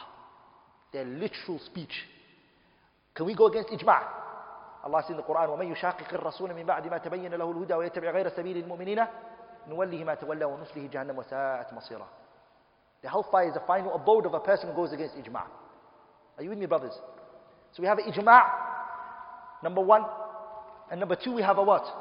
No qarina that diverted it from its literal speech and made it a figurative speech. Are you with me, brothers? That's the safest way. Don't have a headache with a person by saying there's no figurative speech in the Quran and the Sunnah, and all day he proves it to you and he says to you, okay, Bukhari said it in Khalq al-Af'al al-Ibad. Because Bukhari did say it, that there's figurative speech. And your whole debate, you're going to lose it. Or discussion is going to go wrong because he's trying to prove you. Does that make sense? It's easier to let the dialogue go by saying there is figurative speech, but show me the qarina. He will never be able to bring your qarina. Does that make sense? He will never be able to. So read the Tuhfatul Iraqiyya by Shaykh al-Islam ibn Taymiyyah and the Risalatul Madaniyya by Ibn Taymiyyah. Those two books, especially the Risalatul Madaniyya, Ibn Taymiyyah wrote it. It was his last works that he wrote. So that means he has two views. There's a view that he says there's no majaz, but he came back from that. He came back from that, rahimahullahu ta'ala.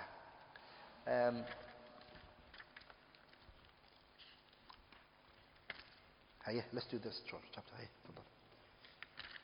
How long do we have? 15. I think it's 15 inshallah ta'ala. 10 minutes we have. Al-amru. والأمر استدعاء الفعل بالقول ممن هو دونه على سبيل الوجوب وصيغته فعل وهي عند الإطلاق والتجرد عن القرينة تحمل عليه إلا ما دل الدليل على أن المراد منه الندب أو الإباحة ولا يقضي التكرار على الصحيح إلا ما دل الدليل على قصد التكرار ولا يقتضي الفور، والأمر بإيجاد الفعل أمر به وبما لا يتم الفعل إلا به، كالأمر بالصلاة أمر بالطهارة المؤدية إليها، وإذا فعل يخرج المأمور عن العهدة. Now we're going to go into the chapter of Al-Amru. What was the first chapter that we did? Aqsamul Kalam. We finished that, right? We're now going to move on to the second chapter of the author. What is it? We're now going to go into Dalalatul Alfaz. We're going to go into the Dalalatul Alfaz, which is, what is it? Al-Amru, which is the second chapter in this book. Al-Amru. Amr is what? طالب الفعل على وجه الإلزام. Amr is when you're commanded to do something in a forceful manner. Okay? Okay. Let's look at the definition of the author of Amr. He mentioned 4 things for Amr in his definition. How many things? He mentioned 4 things. Write this down. Number 1 is verbal command. Istid'a'u fi'li. It's verbal command.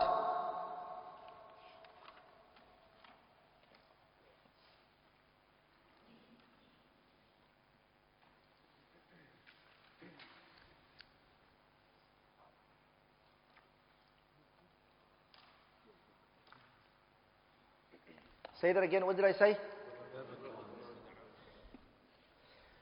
No, make that number 2. Make number 1 requesting for action. Make number 1 requesting an action. I'm demanding an action.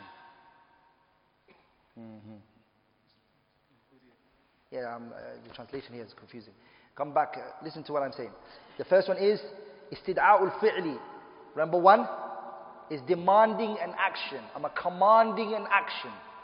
I'm commanding this person an action. I want from him. What do I want from him? Number 2 is verbally. Number 2 is verbally. How am I requesting for this person to do the action? Verbally. And then I want you to remember this.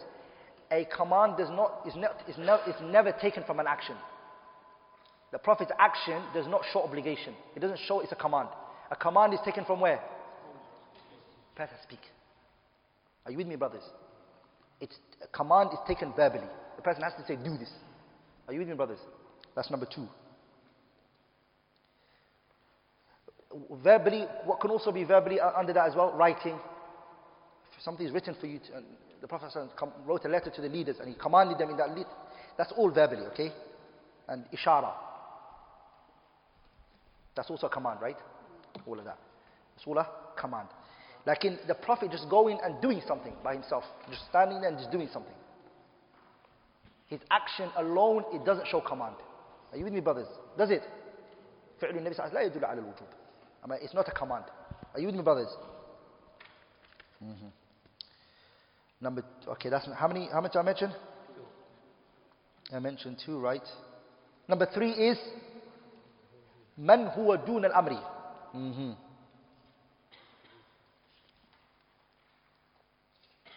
Sah? The command has to come from someone high. Are you with me, brothers? It's a person who's high is commanding a person who's low. So it's coming from high to low. It's coming from high to what? Low. Remember, you all say to Allah, Allahumma gfirli. Allahumma. Okay, ighfir, it's not a fi'l amr. So are you commanding Allah? Can we call that an amr? Why do you call that an amr? Why do you call that a dua, not an amr? No. It's coming from low to high. So when it comes from low to high, automatically the command is considered a what? A dua. But if Allah Ta'ala says to you something, because it's higher than you, it becomes a what? Then the difference between an amr and a dua is what? The who is coming from. I'm aware it's coming from. Does that make sense, brothers? So if I say to Allah, ighfirli, I'm commanding. No, I'm not commanding Allah. I'm begging Allah. Are you with me, brothers? Same is with the parents. When the child commands a parent, it's not considered a what? It's not considered a what? It's command. What is it considered? Raja ama talab. Ama raja. Those meanings are used, not dua. Dua is only for Allah. Are you with me, brothers? Am I making sense here? Okay. Very good. Yeah? Yeah, it's request, same request. Number 4. In a forceful manner. In a forceful manner. Does that make sense? So how many things is amar when we say it? 4 points. The definition. What's the first one? Istida'ul fi'li. The person is requesting of action. You're commanding a what? An action. So it's requesting an action. Verbally. From someone high to someone low. In a forceful manner. Okay? Very good. What's its form? What form does it come into? The author said, if'al, do. That form, if'al, that's the form of a command in the Arabic language. That form, if'al. Are you with me, brothers? That's fine. If you look at the majority, and I'm going to conclude this at this point, inshallah ta'ala. If you look at the overwhelming majority of the usuliyin, when they speak about command, they forget, when it comes to how you benefit from this evidence, the command, they only mention one type, and they forget the other type. So, the siyagul amri, the forms of amr is 2 types, right? This is gold. This is gold. Okay? You may not even find it in the mutawwalat. Rather, you won't even find it in the mutawwalat. You won't find it in some of the big books. The forms in which a command comes in the Quran and the Sunnah is 2 ways. Number 1 is siyagun sariha. Siyagun sariha, a direct way. That's the one the author mentioned. If'al. If'al is a direct. Siyagun sariha. Sariha means direct. Sariha. If'al. لتفعل اسم فعل أمر المصدر. All of these are commands. You with me, brothers? All of these are صريح, direct.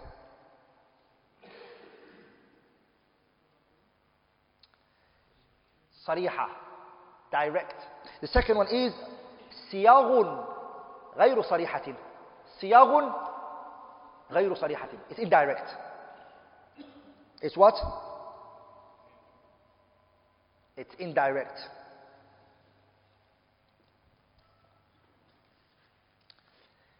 This one, the second one, Ibn al-Qayyim speaks about it in his kitab Bada'i al-Fawaid. Amir San'ani in his kitab Usul al-Fiqh, he did Bughyat al-Amin. Are you with me, brothers? He mentions it. Hafidha rahimahumullah. The majority of other books, they do not mention it. Are you with me, brothers? Let's quickly go over something else. Then the author concluded the book with a couple of points. The point that he concluded with is the amar, if'al, it does show obligation, yes or no? Does it not? What about if there comes a qarina? Just like the haqiqah can be diverted from its literal meaning to what? A figurative speech because of a qarina, right? The amar can be diverted from its command if there comes a qarina. Remember, all this qarina is a thing. It's something comes. Are you with me, brothers? I'll give you an example. The Prophet ﷺ, he said in the hadith, صلوا قبل العشاء صلوا قبل العشاء صلوا قبل العشاء بعد العشاء. I think it's قبل or بعد. In the narration, I'm doubtful. Pray after Isha, pray after Isha, pray after Isha. Pray before Isha, pray before Isha, pray before Isha. He said it 3 times. Are you with me, brothers? And then after, what did he say? Liman sha'a, whoever wants. If the word liman sha'a didn't come, it would have shown what? But when he said liman sha'a, whoever wants, what did it become? it becomes mandub. It becomes mandub. Recommended now. This is called the qarina liman sha'a. Does that make sense? There's a second type of qarina. Are you with me, brothers? There's a second type of qarina. Allah says in the Quran, يَا الَّذِينَ آمَنُوا إِذَا نُودِيَ لِلصَّلَاةِ مِنْ يَوْمِ الْجُمُعَةِ فَاسْعَوْا إِلَى ذِكْرِ اللَّهِ وَذَرُوا الْبَيْعَ ذَلِكُمْ خَيْرٌ لَكُمْ إِن كُنتُمْ تَعْمَلُونَ فإذا قضيت الصلاة فانتشروا في الأرض وابتغوا من فضل الله واذكروا الله كثيرا لعلكم تفلحون. فإذا قضيت الصلاة, when the Salatul Jum'ah finishes, what did Allah say? Can I not say in the masjid? Pay attention to this. Allah says when the Khutbatul Jum'ah finishes, فانتشروا, all of you go out and run out of the masjid. But I want to stay to Asr. Does the Imam have to say, hey, get up? فَانْتَشِرُوا فِي الْأَرْضِ. Allah told everybody to go out and look for their rizq. Can you, Question. This is the Amr. And you said it's obligation. This is another qarina here. Are you with me, brothers? There's another qarina here which is, Usuliyin mentioned this, which is, what was looking for your provision before? What was it before you were prevented from it? First of all, you were doing business, you were out there in your shop buying and selling. The adhan went off because Allah said, إِذَا نُودِيَ لِلصَّلَاةِ مِنْ يَوْمِ الْجُمْعَةِ فَاسْعَوْا إِلَى ذِكْرِ اللَّهِ. You were prohibited from what you were doing. So you put it down, you lock your shop, and you come where? You come to the masjid. What was the buying and the selling before the Jum'ah adhan went off? What was it? It was mubah. Was it not mubah? It was mubah. The scholars, they said, if anything had a ruling and then it got prohibited and then you get commanded, it goes back to what it used to be. So what was something you were doing? If it was wajib and then you get prohibited, then it goes back to the wujub. If it was mubah and then you get prohibited from it, it goes back to the mubah again. The command here goes back to the original form that it used to be. Like Allah says in another ayah, يا الذين آمنوا لا تقتلوا الصيد وأنتم حرم ومن قتله منكم متعمدا فجزاء مثل ما قتل من النعم يحكم به ذوى عدل. Allah says in the ayah, in the same ayah, Allah تبارك وتعالى, He says وإذا حللتم فاصطادوا وإذا حللتم فاصطادوا. And if you what? If you finish Hajj and you get into your state of Ihram, so you get out of your state of Ihram and you finish Hajj and everything is over, Allah said, فَاسْطَادُوا, go and what? Hunt. Does that mean everybody after Hajj has to go out and start hunting? No, it means that the hunting was mubah. It got prohibited for a period of time which was Hajj. It goes back to what it used to be. That's another qarina. The last point I want to mention, because my time has finished, is 2 points quickly. If the Prophet and Allah and His Messenger command something, does that show repetition? If Allah tells you to do something, does that mean you have to keep doing it again and again, or you just have to do it once? Does the command benefit repetition, or is one time enough? The scholars, they take, it does not, the author here, he says, it doesn't benefit or doesn't show repetition. What's the evidence for that? Because of the hadith of the Prophet ﷺ when he said to the man, إِنَّ اللَّهَ أَمَرَكُمْ أَن تَحُجُّوا فَحُجُّوا. Allah commanded you to do Hajj, so everybody do Hajj. The man, he said, Ya Rasulullah, أَفَكُلَّ عَامٍ Ya Rasul, every year? So the fact that he asked every year shows that in the statement there wasn't in there. Because he turned at him and he said, if I made it obligatory on you, it would have been obligatory. So the scholars took from that, وَلَا يَقْتَضِي التَّكْرَارِ. The other point that he mentioned here is, does it show al-fawriyah? If the Prophet commands something and Allah's Messenger commands something, do you have to do it straight away? Or you can do it when you want, but you just have to do it? Does it show al-fawriyah or does it not? The strongest opinion is that it does. Because Allah said, فَاسْتَبِقُوا الْخَيْرَاتِ. And the wajib falls under the khayrat. Hasten to the good. وَسَارِعُوا إِلَى مَغْفِرَةٍ مِّن رَبِّكُمْ. It's to hasten to that which. Are you with me, brothers? Unless that thing, you don't have the ability to do it now, then you have to do it When you have the ability. And when you have the ability is when the command was given to you anyways. So you have to do it straight away then. Last but not least, the author mentioned here a mas'ala called مَا لَا يَتِمُ الْوَاجِبُ إِلَّا بِهِ فَهُوَ واجب, which is something that's not obligatory. It was never an obligatory, but the goal is obligatory. Are you with me, brothers? I'll give you an example. I don't have no clothes. Are you with me? Let's not make an easier one. I go to a shop, I have money in my pocket. Do I have to go and buy water? Brothers, do I have to go and buy water? Okay, Salah time came in and there's no other way to get water. Do I have to buy water? Buying water in the beginning wasn't wajib on me to buy water.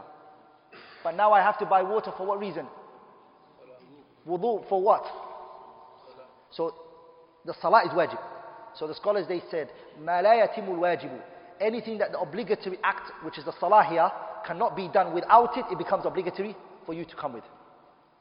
So buying the water from the shop and saying thank you, and taking that water was not originally obligatory on you. But now it became obligatory on you. Why? The Salah came in. So you'll be forced to go buy it. Are you with me, brothers?